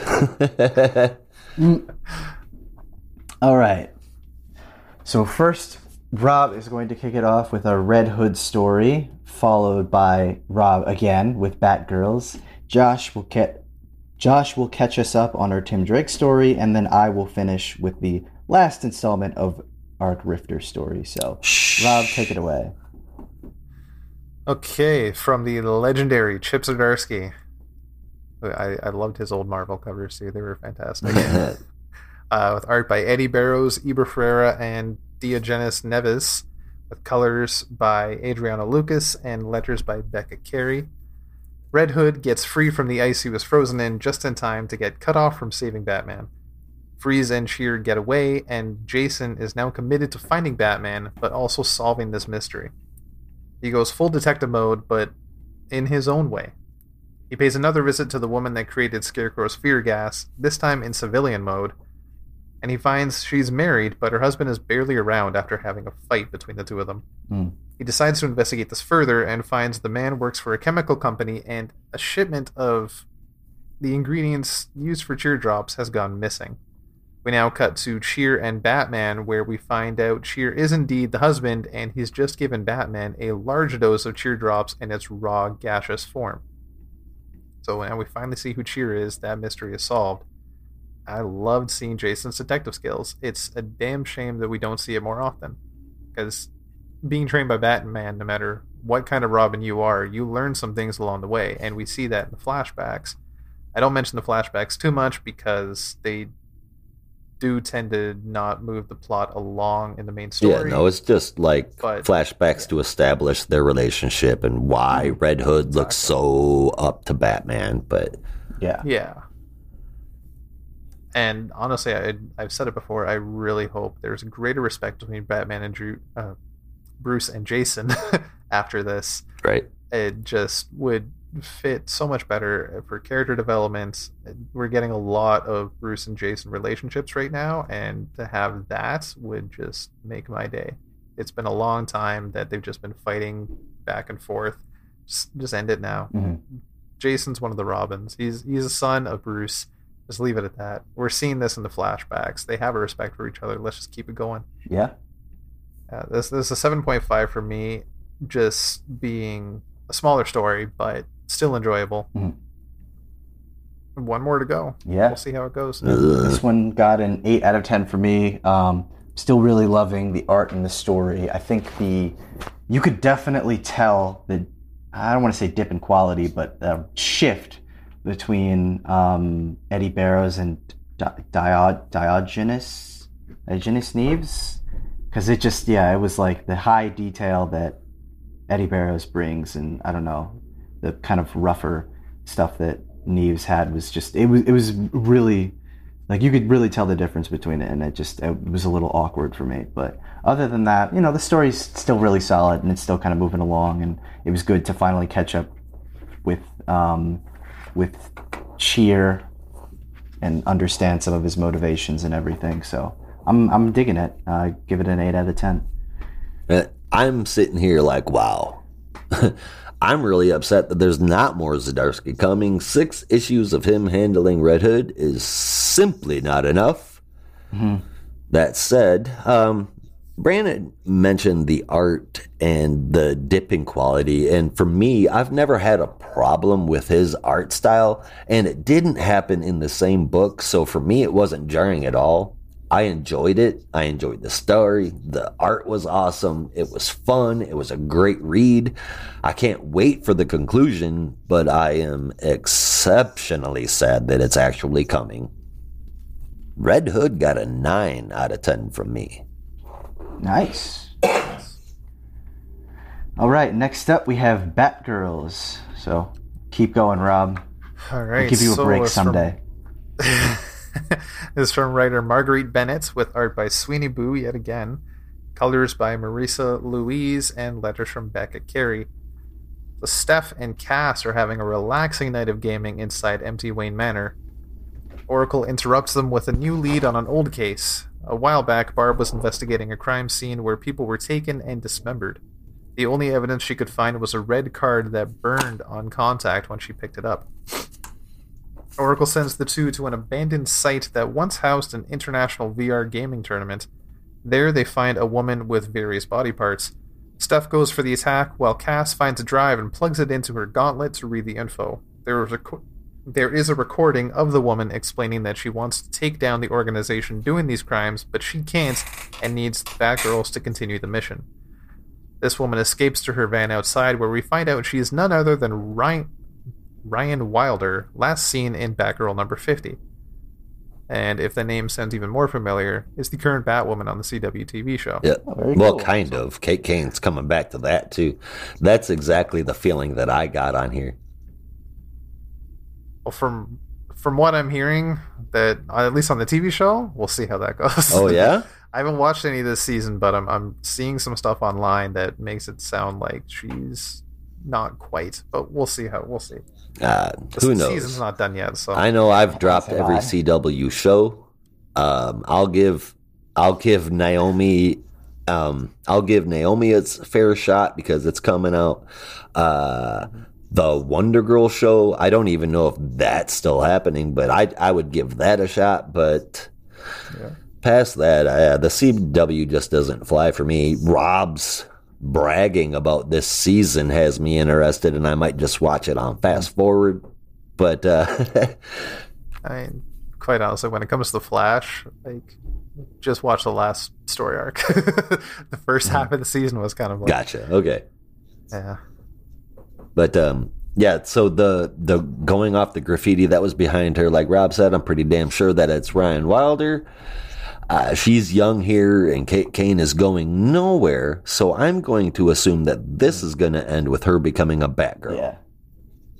That's exactly what I was thinking. For me, this was super fun to read. I like where the story seems to be headed, and Sweeney Boo gives us kick-ass art, dude. I also gave this a 9 out of 10.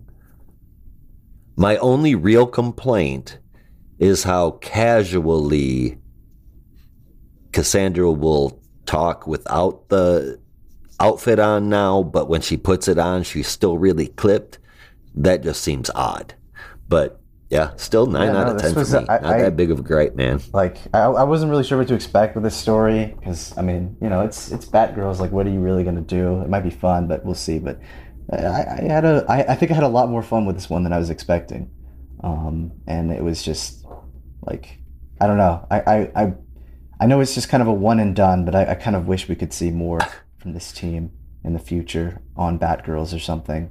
Or just more in, like, this theme of, like, if you're going to do a Batgirls book, try and do it like this, you know? Maybe don't take it so seriously. Just kind of try and have fun with it or something. But I guess we'll see. Yeah, I was worried just from the last time that I remember seeing spoiler outside of the Batman world was when Bendis wrote her. And the only thing she ever did was text. And then the next time we saw her and Cassie together in the first issues where they were calling themselves the Batgirls, and Barbara had a problem with that, all they did was text each other. So I was really nervous going into this, thinking that we're going to get another goddamn young Diana, but boy, did it surprise the hell out of me. I mean, I guess speaking of surprises, the next one kind of got me. Yeah, well, I let's was keep not moving. seeing this So coming. next up we have Tim Drake, and I'll let you tell us about that one, Josh. Sure. It's written by Megan Fitzmartin with art from Belen Ortega and Alejandro Sanchez with letters from Pat Brasso. And I have been corrected by him twice for saying his name wrong. It is Brasso. I thought it was Brasso. I mean, I've pronounced it a bunch of different ways, and finally he yelled at me. So it's Brasso. The story starts out at the end and goes back and forth, but we will work our way there. Tim is driving himself to the brink of exhaustion, trying to find his friend Bernard, who should not be the person in this role, but regardless, he's trying to find Bernard and the other kidnapped kids. Stephanie, the spoiler, is trying to get Tim to take a little bit of help, or at least a power nap. Connor then calls Tim to check on him.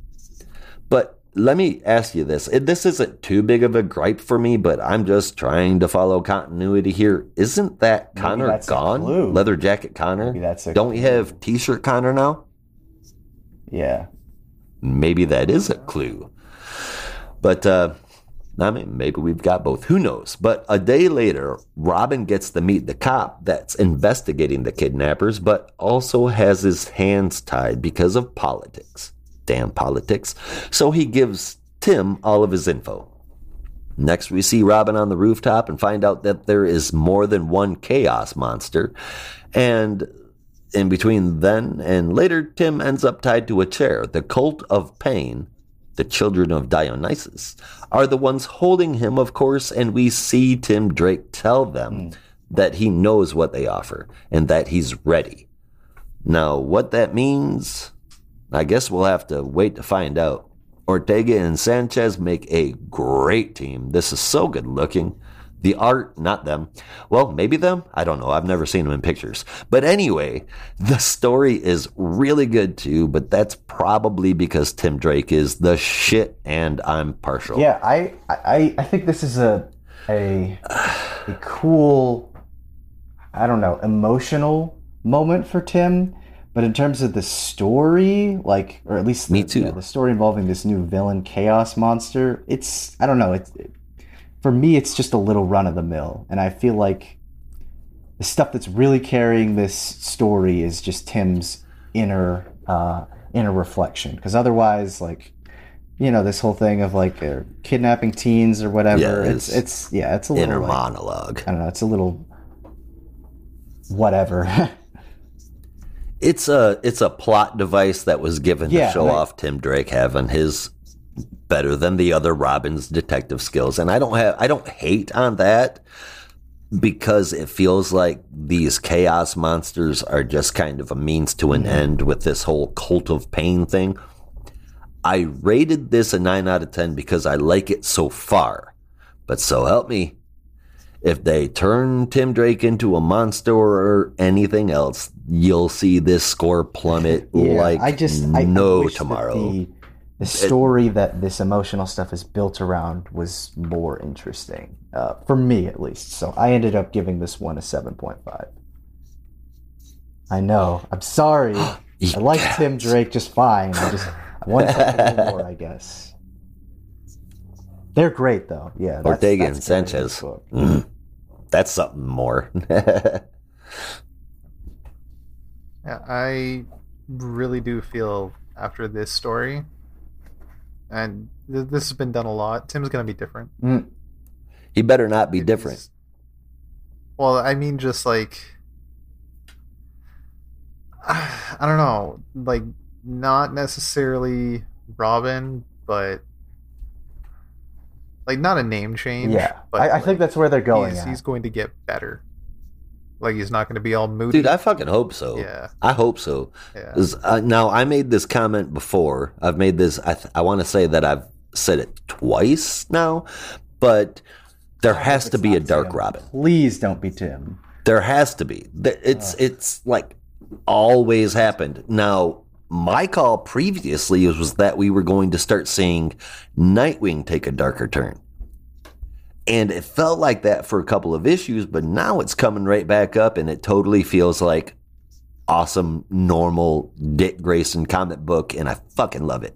So, that said, we've got Tim Drake tied to a chair with a Cult of Pain saying, I know what you got, give it to me.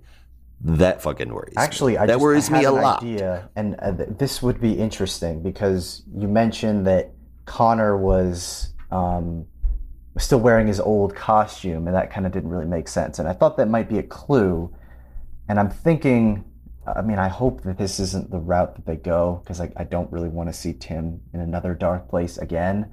But potentially, if that's the route that they're going, maybe this is, I don't know who I am. I need to reevaluate myself. And the only way that I can do it is undercover. And that's when we reveal that Tim Drake is actually Red X. Now, I know that they've been saying that he's not Robin. But if this was the way that they wanted to segue it, just kind of in a completely different book, I could see that. I could totally be wrong. I have no idea, but we'll see. That would not sell me no matter how many upgrades you gave it.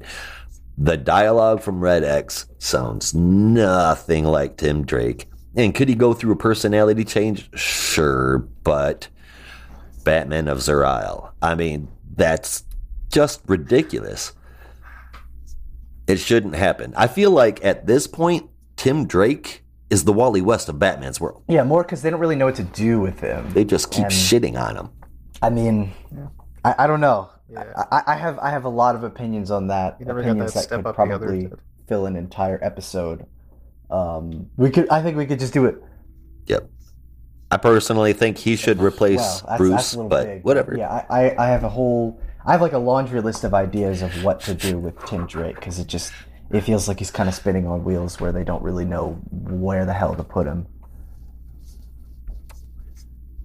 We should record an episode I'd love just to do that. Doing speculation. Yeah, that could be fun. Not a review DC show, or not a review, not a robot DC Comics special episode. What to do with Tim Drake? But anyway, how did you feel, Rob? There you go. I still enjoyed it. I'm curious to see where it's going to end. And I just really hope Tim isn't going to be... I hope he comes back to the light again. This really feels a lot like the path that he was set on in that legendary Detective Comics story, where we got the Dark Batman from the future. Yeah, me too. And I just really hope it's not going that direction. No, it can't. Yeah. That can't. No. But this is an 8 out of 10 for me. I was still enjoying it, and curious to see where it goes. Just don't make him the Dark Robin. You have two perfectly good Dark Robins. Yes. Red Hood and Damian are both on the road to redemption.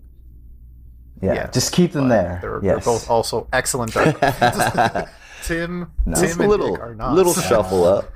Well, moving on to our last story, we'll be taking a look at Grifter in the final installment of The Long Con. This was brought to us by Matthew Rosenberg with art from Ryan Benjamin, colors from Antonio Fabela, and letters from Saija Temafonte. After a brief flashback to how Grifter actually ended up working for Lucius Fox in the first place after ditching Leviathan, we cut to the present where he's being ejected from his job, the job that he tried to get in the first place, before checking in with his crew and thinking of a new plan and how to get back into Wayne Enterprises. He goes back to Leviathan in an attempt to pitch a new plan, which will help them get access to the Wayne Tech computers. I realized I just said Wayne Enterprises and then Wayne Tech. I don't know why I did that. But anyway, it's the same thing. Who cares? Point is, okay. He devises a new plan, which he pitches to the... I don't know if he's... I mean, I don't even know what the order system is for Leviathan, but this guy who is working for Leviathan, in order to get inside the Wayne Enterprises building and get access to the servers, but of course they betray him halfway through the operation and get to the security floor instead, threatening to kill Grifter if he does not cooperate. But Grifter, being as stubborn as he is, goes to attack his would-be killer and throws him out of a building and crushes him with his body, as you do, only to flop off and be met with a rather unexpected guest, that being Nightwing, who is checking in with him alongside Batman, wondering what the hell is going on in his city. Batman knows that the bodies that he had found for Nora Freeze and Toyman were fake, and he wants to know all about it from Grifter, who has absolutely no idea what's going on. But Grifter convinces Batman to work with him and that they need to get back into the building. In time, Batman uses some technology to which the person on Grifter's line is asking him a bunch of questions, and he has no idea what the hell it even is. Trades some quippy banter with Nightwing, and eventually Grifter betrays them as well and locks them in a building, or locks them in the sub-basement, I should say, before going up to free Lucius Fox before the assailants come to attack him. They get into the elevator, they're planning to head into the room. Lucius is asking Grifter about his allegiances, but thankfully they're able to escape from the elevator before any more serious damage can be done, given that the elevator has stopped, and they make their way to the server room, where Grifter reveals that all of this has really been a ploy for getting access to these servers because someone is aware that it contains all the information and all the related technology that supports Batman.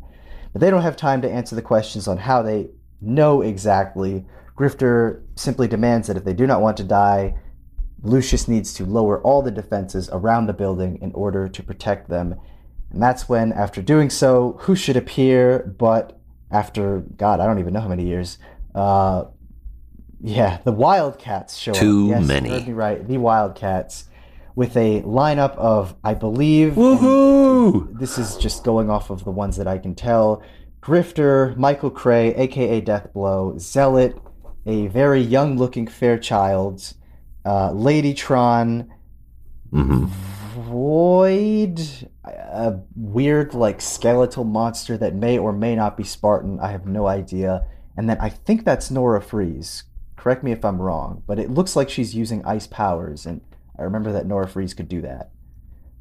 Yeah. I don't know. What did you guys think? Yep.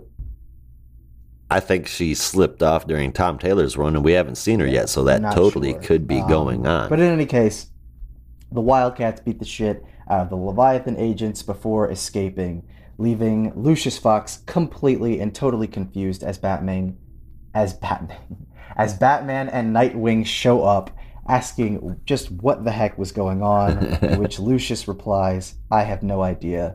And thus ends our tale of Grifter for the time being.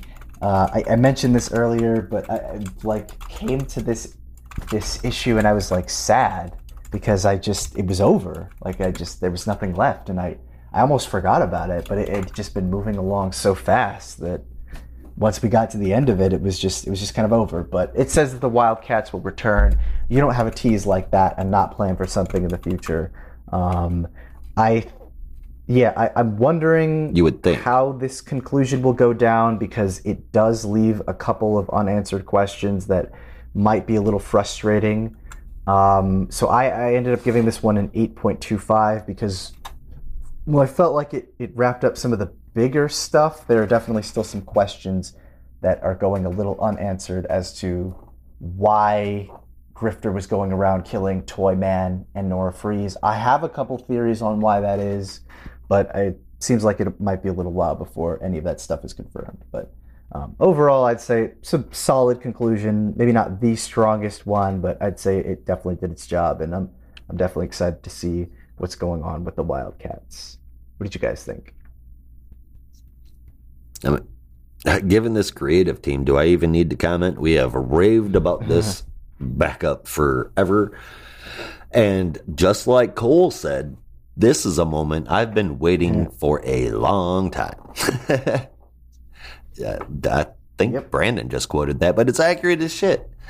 And he's talking to Max on the other side of the line.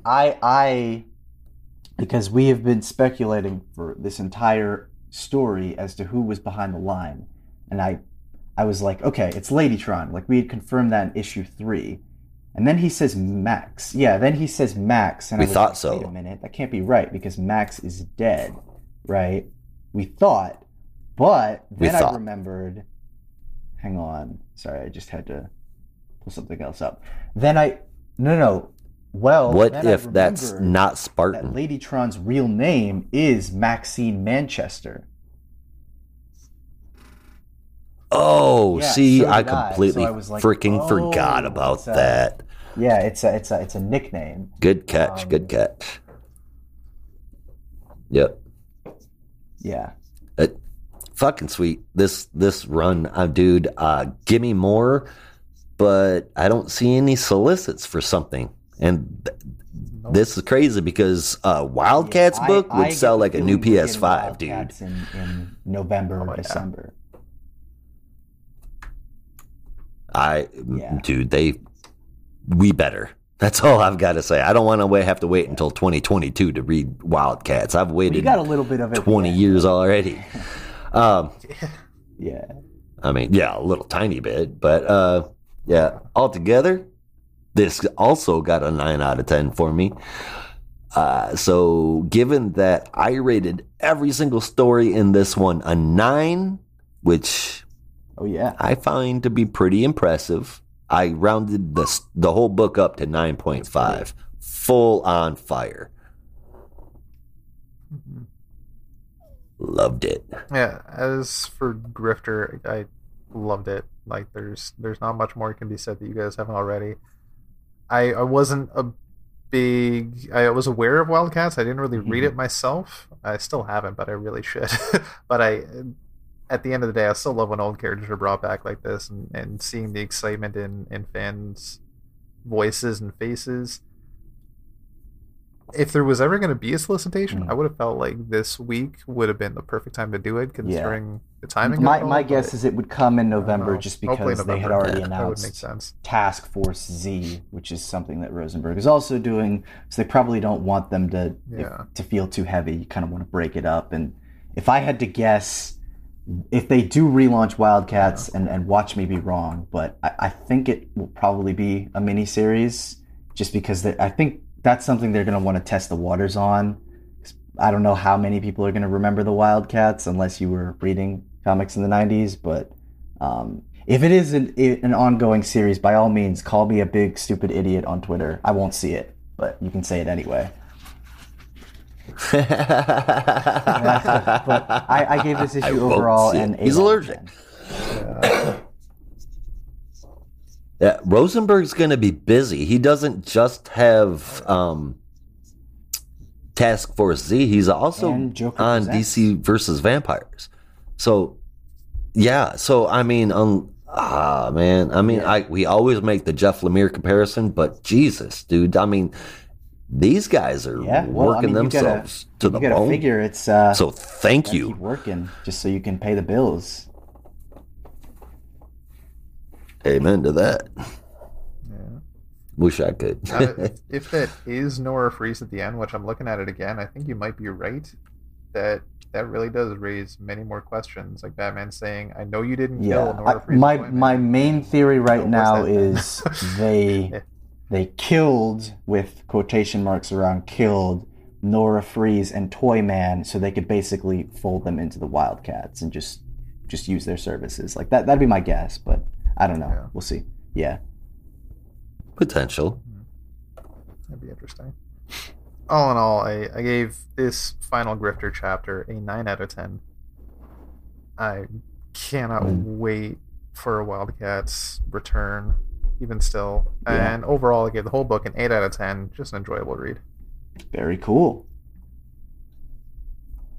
All right, well, let's move on to our final book for this week, as we are coming upon 2 hours now, and that is Infinite Frontier number 2. This issue was brought to us by Joshua Williamson, with pencils from Paul Pelletier, Jesus Marino, and Zermanico, with inks from Norm Rapin, Jesus Marino, and Zermanico, colors from Romulo Fajardo Jr., and letters from Tom Napolitano. This issue, much like the last one, is basically a series of check-ins, as we follow various characters checking in at their points in the DC universe. We first start with Agent Cameron Chase, who is at the Hall of Justice, checking in with Batman and Superman about some questions that she has regarding the multiverse and some things that are going on, especially involving Perpetua and all the other things that had happened during Death Metal. We also check in with the Justice Incarnate, particularly the escaped Batman of the Flashpoint universe, as well as Superman of Earth 23, as they basically get up to speed on how Batman escaped, or this version of Batman escaped from Arkham after the end of Tom King's run. And they also visit Earth 22 to check in there, where they are met with a very strange but very familiar character. And it's funny that we mentioned Kingdom Come earlier, because that character is Magog himself, one of the starring characters from that role. We next check in with the Totality, who are investigating the explosion of the Justice Society headquarters in New York and trying to find out what happened to Jade, as well as some of the other missing characters from the Justice Society. Vandal Savage gives Obsidian a little bit of crap over him basically trying to find out what the hell happened to Jade and his desire to beat the crap out of anyone who was involved in that. Before Alan Scott absolutely demolishes Vandal, saying that if he ever talks to his son that way, he will wish that he was not immortal. And that's when him and Obsidian leave to, as Alan says, go kick ass. We next check in with Roy Harper in the middle of a desert, seemingly, who is investigating the mystery of his newfound Black Lantern abilities as he's trying to figure out just what the heck is going on. He's not sure if there's some kind of oath involved or whatever, but we get a brief flashback of the time that he was meeting with Hal Jordan and trying to figure out just what he's trying to do. But Roy's trying to get some control over his new Black Lantern ring.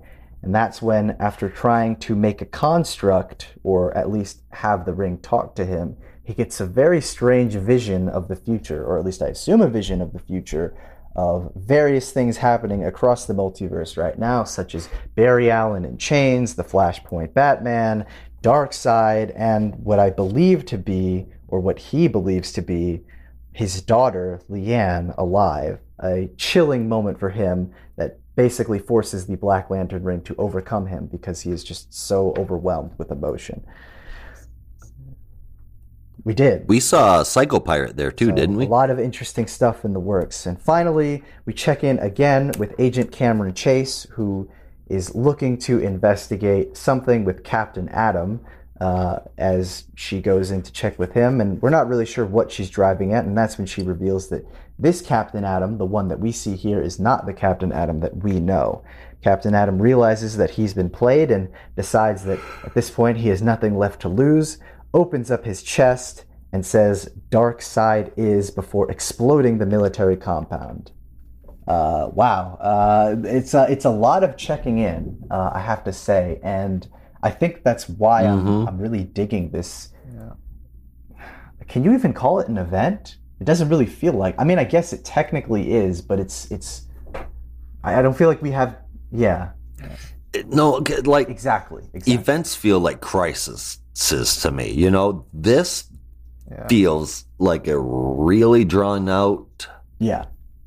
Redirection of the entire universe, and I think we're gonna get an amazing battle with Darkseid. It better be amazing, and then after that, I feel like we're going to be seeing maybe not a whole new DC universe, but definitely I'm feeling I think this maybe is definitely reformatted. This is the exploring the multiverse book, which I really really dig, because it's not trying to get. We'll get the bigger moments later, I'm sure. I mean, you had the explosion at the end, but for now, it just feels like this is the book where if you've had questions as to how the cosmic stuff really works right now, this is the book for you. And I think that's why it's really landing for me, why I'm really digging it, because I just like when books explore the nature of these universes. So I'm still having a really good time with it, and I ended up giving this one an 8.5.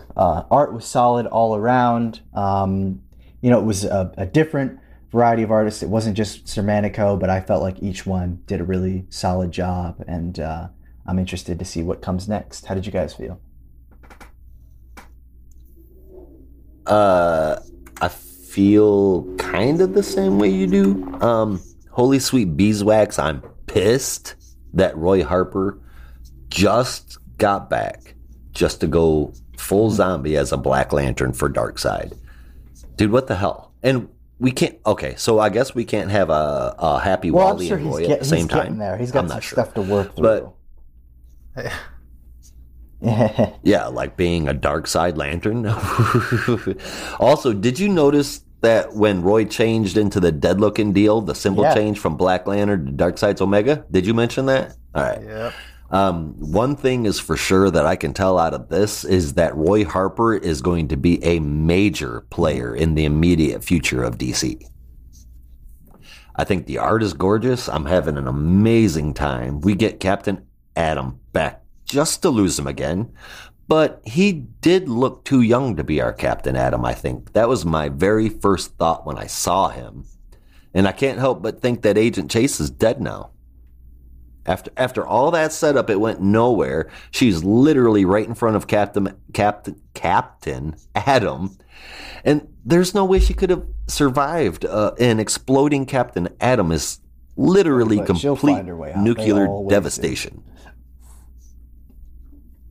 Yeah. She's a regular person. That's ridiculous. But I am in, man. Again, it is truly beautiful, but I'm going to have to see how this plays out right now because I'm fairly worried. I'm really not going to like how the Infinite Frontier finishes up. I feel like there's going to be I feel like we are not done with the dark days of DC, and I was hoping that we would be after Death Metal, but it just feels like it's not there yet, man. I hope I'm worrying for nothing, but here we are. I did give this an 8.5 out of 10. Yeah, it's also an 8.5 for me. I don't know. I completely understand where you're going from with Chase, and I was thinking the exact same thing, but it would be a big cop-out to set her up and just kill her off at the second. Unless that's exactly what we are going to be getting a lot of from DC. It almost feels like they're going, yeah, we're going to have Joshua Williamson direct it all. Tynan's going to help a lot of people write the books, but we're taking our plot cues from Taylor's Deceased, where they build you up, they get you into the character, and then they're gone. Yeah, we'll have to see. I could be wrong, but feels like that anyway. Now, I do just want to point out, and I mentioned earlier that we call a lot of stuff on this show. Yep. That Roy Harper taking on a new moniker. I called that back in Secret Files number 1, and I think you guys. Yep, did we too. agreed with you. I remember that shit. Yeah, and this, I don't know if it was just obvious Yeah, or maybe. if we're just really good at predicting the future. But With yeah, our powers combined. I really hope Roy Holy doesn't fuck. stay dead, but if this becomes a whole thing and he's just like an alive Black Lantern, like, there's something happening with the returned heroes in the JSA and might spread to other characters within the DC universe. Oh, it definitely will, because we saw Necron in the whole storyline with Shazam. Oh, Yep. shoot. All right. If Roy is the catalyst for that and finds a way to bring them back permanently, maybe there's a whole Black Lantern, White Lantern thing. Oh, If yeah. they bring that story back. White Lantern, you better make it Kyle Rayner. What if Roy's the next one? I'll take that too. Yeah. That'd be amazing. I think Kyle's stint as White Lantern is like his stint as the Torchbearer. It's done. Yeah. Like, he's great as just a regular Lantern now. Let's have some new characters bring it up. It makes me sad to hear you say that. Hey, I'm not bashing Kyle. I think he's great, but I loved him better as just a regular Lantern. He didn't need to be like the poster boy for the Corps. Just he's a great character as a ring slinger. There you go. Yeah. But that's a whole that's a whole other discussion. I could go on about Lanterns. Darkseid's getting fucking scary again, and I'm so curious to see what the hell happened to him. Who did he eat? And why did it give him such cosmic intelligence? Yeah, I hope to God they don't end up nerfing him like nobody's business right after this big, huge build-up. If we go back to having like a baby Darkseid or something, or where everybody can one-punch his ass, it's gonna bug the hell out of me. You know, it's like Doomsday. Doomsday came in and killed Superman, and then after that, Booster Gold could kick his ass. You know, it's like, what the hell? Mm-hmm. Now I'm getting these vibes that if these kind of hints towards what Darkseid's doing is happening, he's forming like and this is a story that's been done a lot, but much like Dark Avengers, he's forming a Dark Justice League.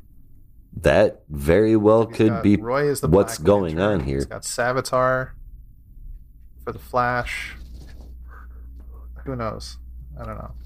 There's what, 5 issues left in this story, and there's a lot of story left to tell. Oh yeah, and it's not stopping with this series. It's going to continue on throughout the universe. So it's a 6-issue setup issue.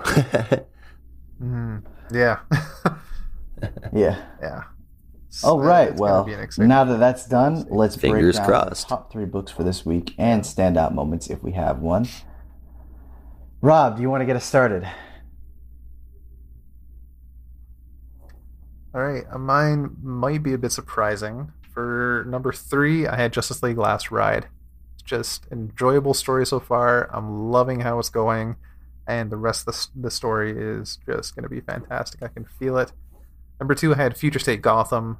With every issue, the art style is just hitting me more and more, and I'm loving the manga style. And I do hope the story ends in a way that's coherent and good, and that it doesn't get old fast like so many other books have gotten recently. At number 1, I had Flash Annual. Just exciting. Gave me chills. So much I could talk about that, but I could take up a whole... Brandon, can you tell me the last time Zdarsky did not nail an ending?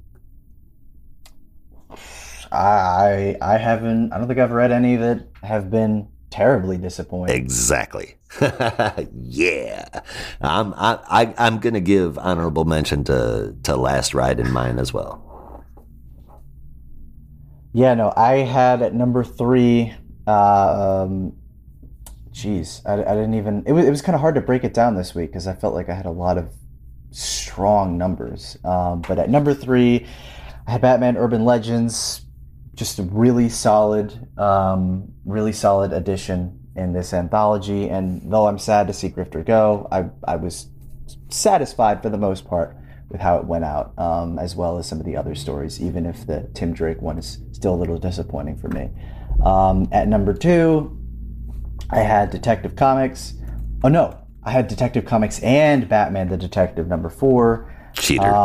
Both are, I know, can't decide, man. This is how the world works. I was going to put Infinite Frontier number 2 there as well, but I'll just give an honorable mention to that. But yeah, I had both of those at number 2. Both were just really great installments, and I'm very pleased with them. But at number 1, I had Justice League Last Ride. Even though I think I might have rated Batman the Detective a little higher, I think this issue was the one that really just interested me more in the world, to the point where I was like, if we could get more of this world, I would really appreciate it. But, you know, we'll see. And it's just the Justice League book that I just wish was the main one right now. And my standout moment had to go to Justice League Last Ride. It's just one shot of Superman kind of turned back at Lobo. And it really focuses on his face, and the shadow that they put on it is just absolutely incredible. Oh, I know the panel that you're talking about. Yeah, that was really good, man. Gorgeous. Rob, did you get that whole page? Yeah. Yeah. I mean, honestly, the whole damn book was pretty nice, man. Rob, did you give a favorite moment? I did not. I'll be honest. I forgot about that. I was thinking about it as I said it. My best moment actually is from Flash, and that's when Wally was powering up. When he was getting that lightning bolt through the back, and just my childhood Dragon Ball Z. My top 3, and I've got 2 questions coming up for you guys here with it.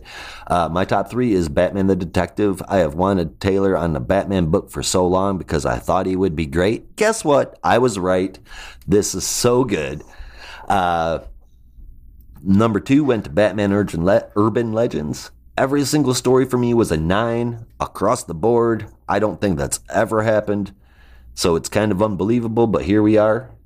That got number 2. But real quick, with carrying on the conversation that we had earlier, talking about Tim Drake, he doesn't seem darker in Future State before being soaked in the Lazarus resin, right?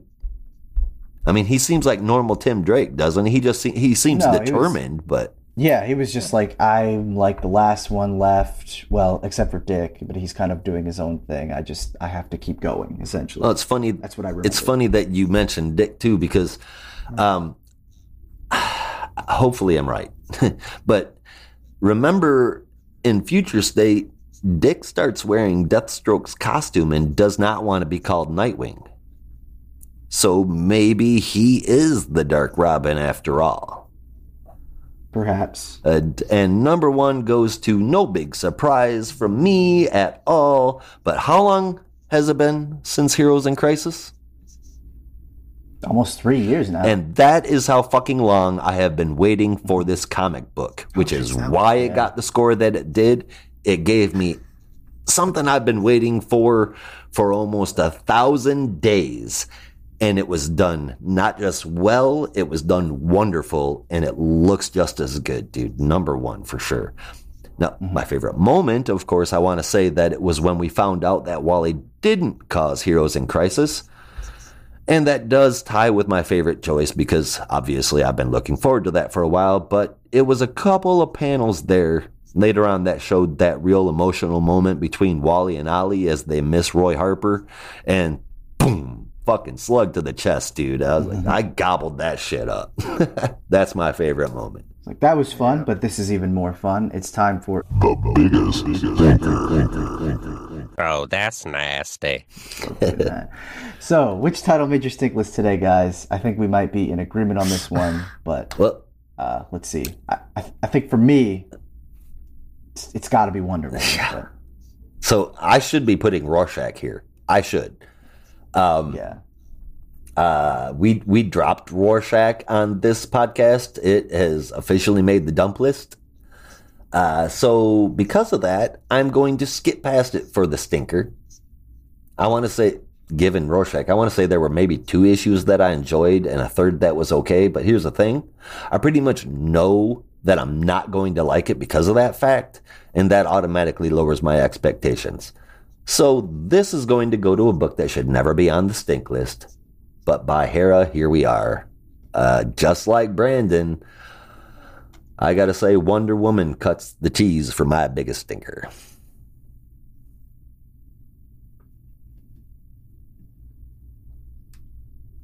Yeah, this is an interesting one for me. Is Wonder Woman overall I gave 7.75, and that slight margin of error, that 0.25, just kept it out of the stink list if I'm going by scores alone. And if we kept Rorschach in, Rorschach would have tied for last place. But my bottom book fair enough. this week was Joker, surprisingly. And I was bewildered when I was typing those letters out. But the story just didn't hit as well as the main story's been going on, and it just, time-wise, it was a little out of place. And as much as I'm enjoying Punchline and the art was fantastic, the story's going. Do you guys remember when Punchline started being solicited? When Tynan started releasing those images of Punchline? Before I remember. I follow his newsletter. I've been following it for me too since it started. Well, I didn't do it since it started, but I do subscribe to the Tiny Onion now. Oh, my friend, when I was still on Twitter, I was...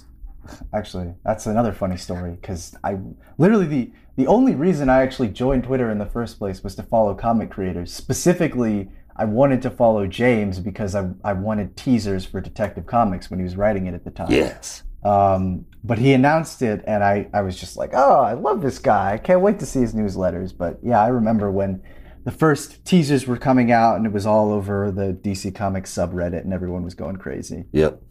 People ran out and got fucking tattoos of her before she even showed up in a comic book. Yeah, they were cosplaying before. People were making cosplay before the first appearance even came out. Doing cosplay is one thing, dude. These people were getting tattoos of Punchline. Yeah, it's crazy. They are literally acting like the just a bit. I was reading. I was so, I'm like, you got to be fucking kidding me. Because I mean, I'm the biggest Batman fan I have ever met, with the exception of Kevin Smith, and I would never have a Batman symbol tattooed on me. Never. That's just because who knows what could happen down the road. I just have things that like represent life. I've got 11 tattoos all over me, but they're like parts of my life from my past, and I don't assign it to pop culture. I learned that lesson when I saw my uncle get a Tasmanian devil tattoo. Holy shit. He regrets that now. So as I'm just not there, man. And as far as my dump list goes, we already got rid of Rorschach. I'm suggesting that we get rid of Wonder Woman 2. I'm disappointed in Wonder Woman. I don't want to cut it, but the backups aggravate me. The main arc has fallen, including the art, and that's just yuck. I mean, Yeah, I'm really I think bummed we're all in out. agreement on that one. Yep. All right, so our dump list now includes Rorschach and Wonder Woman, and we are going to continue to dump titles if they aren't up to snuff. We aren't going to waste your time covering titles that we don't want to talk about and you don't want to hear about. If they're shit, they're going down the toilet on the dump list. Yes.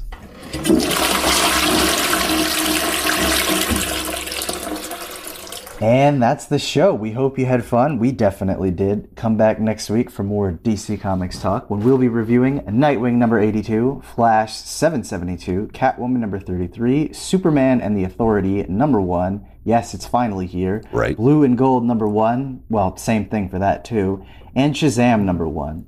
We'll be here talking comics, and we hope you'll stop by. Remember to go to notarobotpodcast.com for all of our episodes and our other shows with all sorts of people. With that, there's only one way that we say goodbye around Hey, here. before we say goodbye, I forgot something. What's up?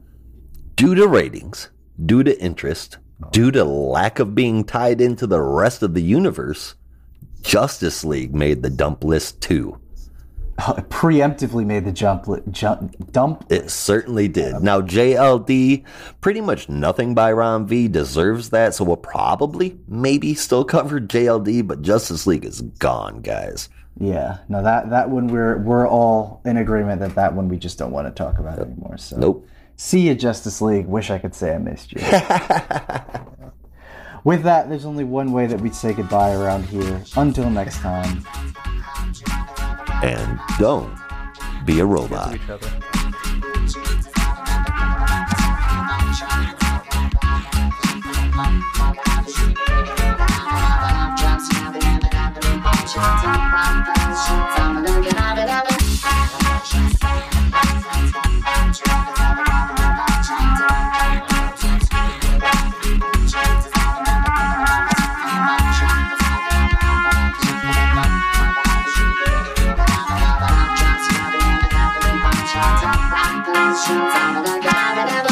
Productions happening.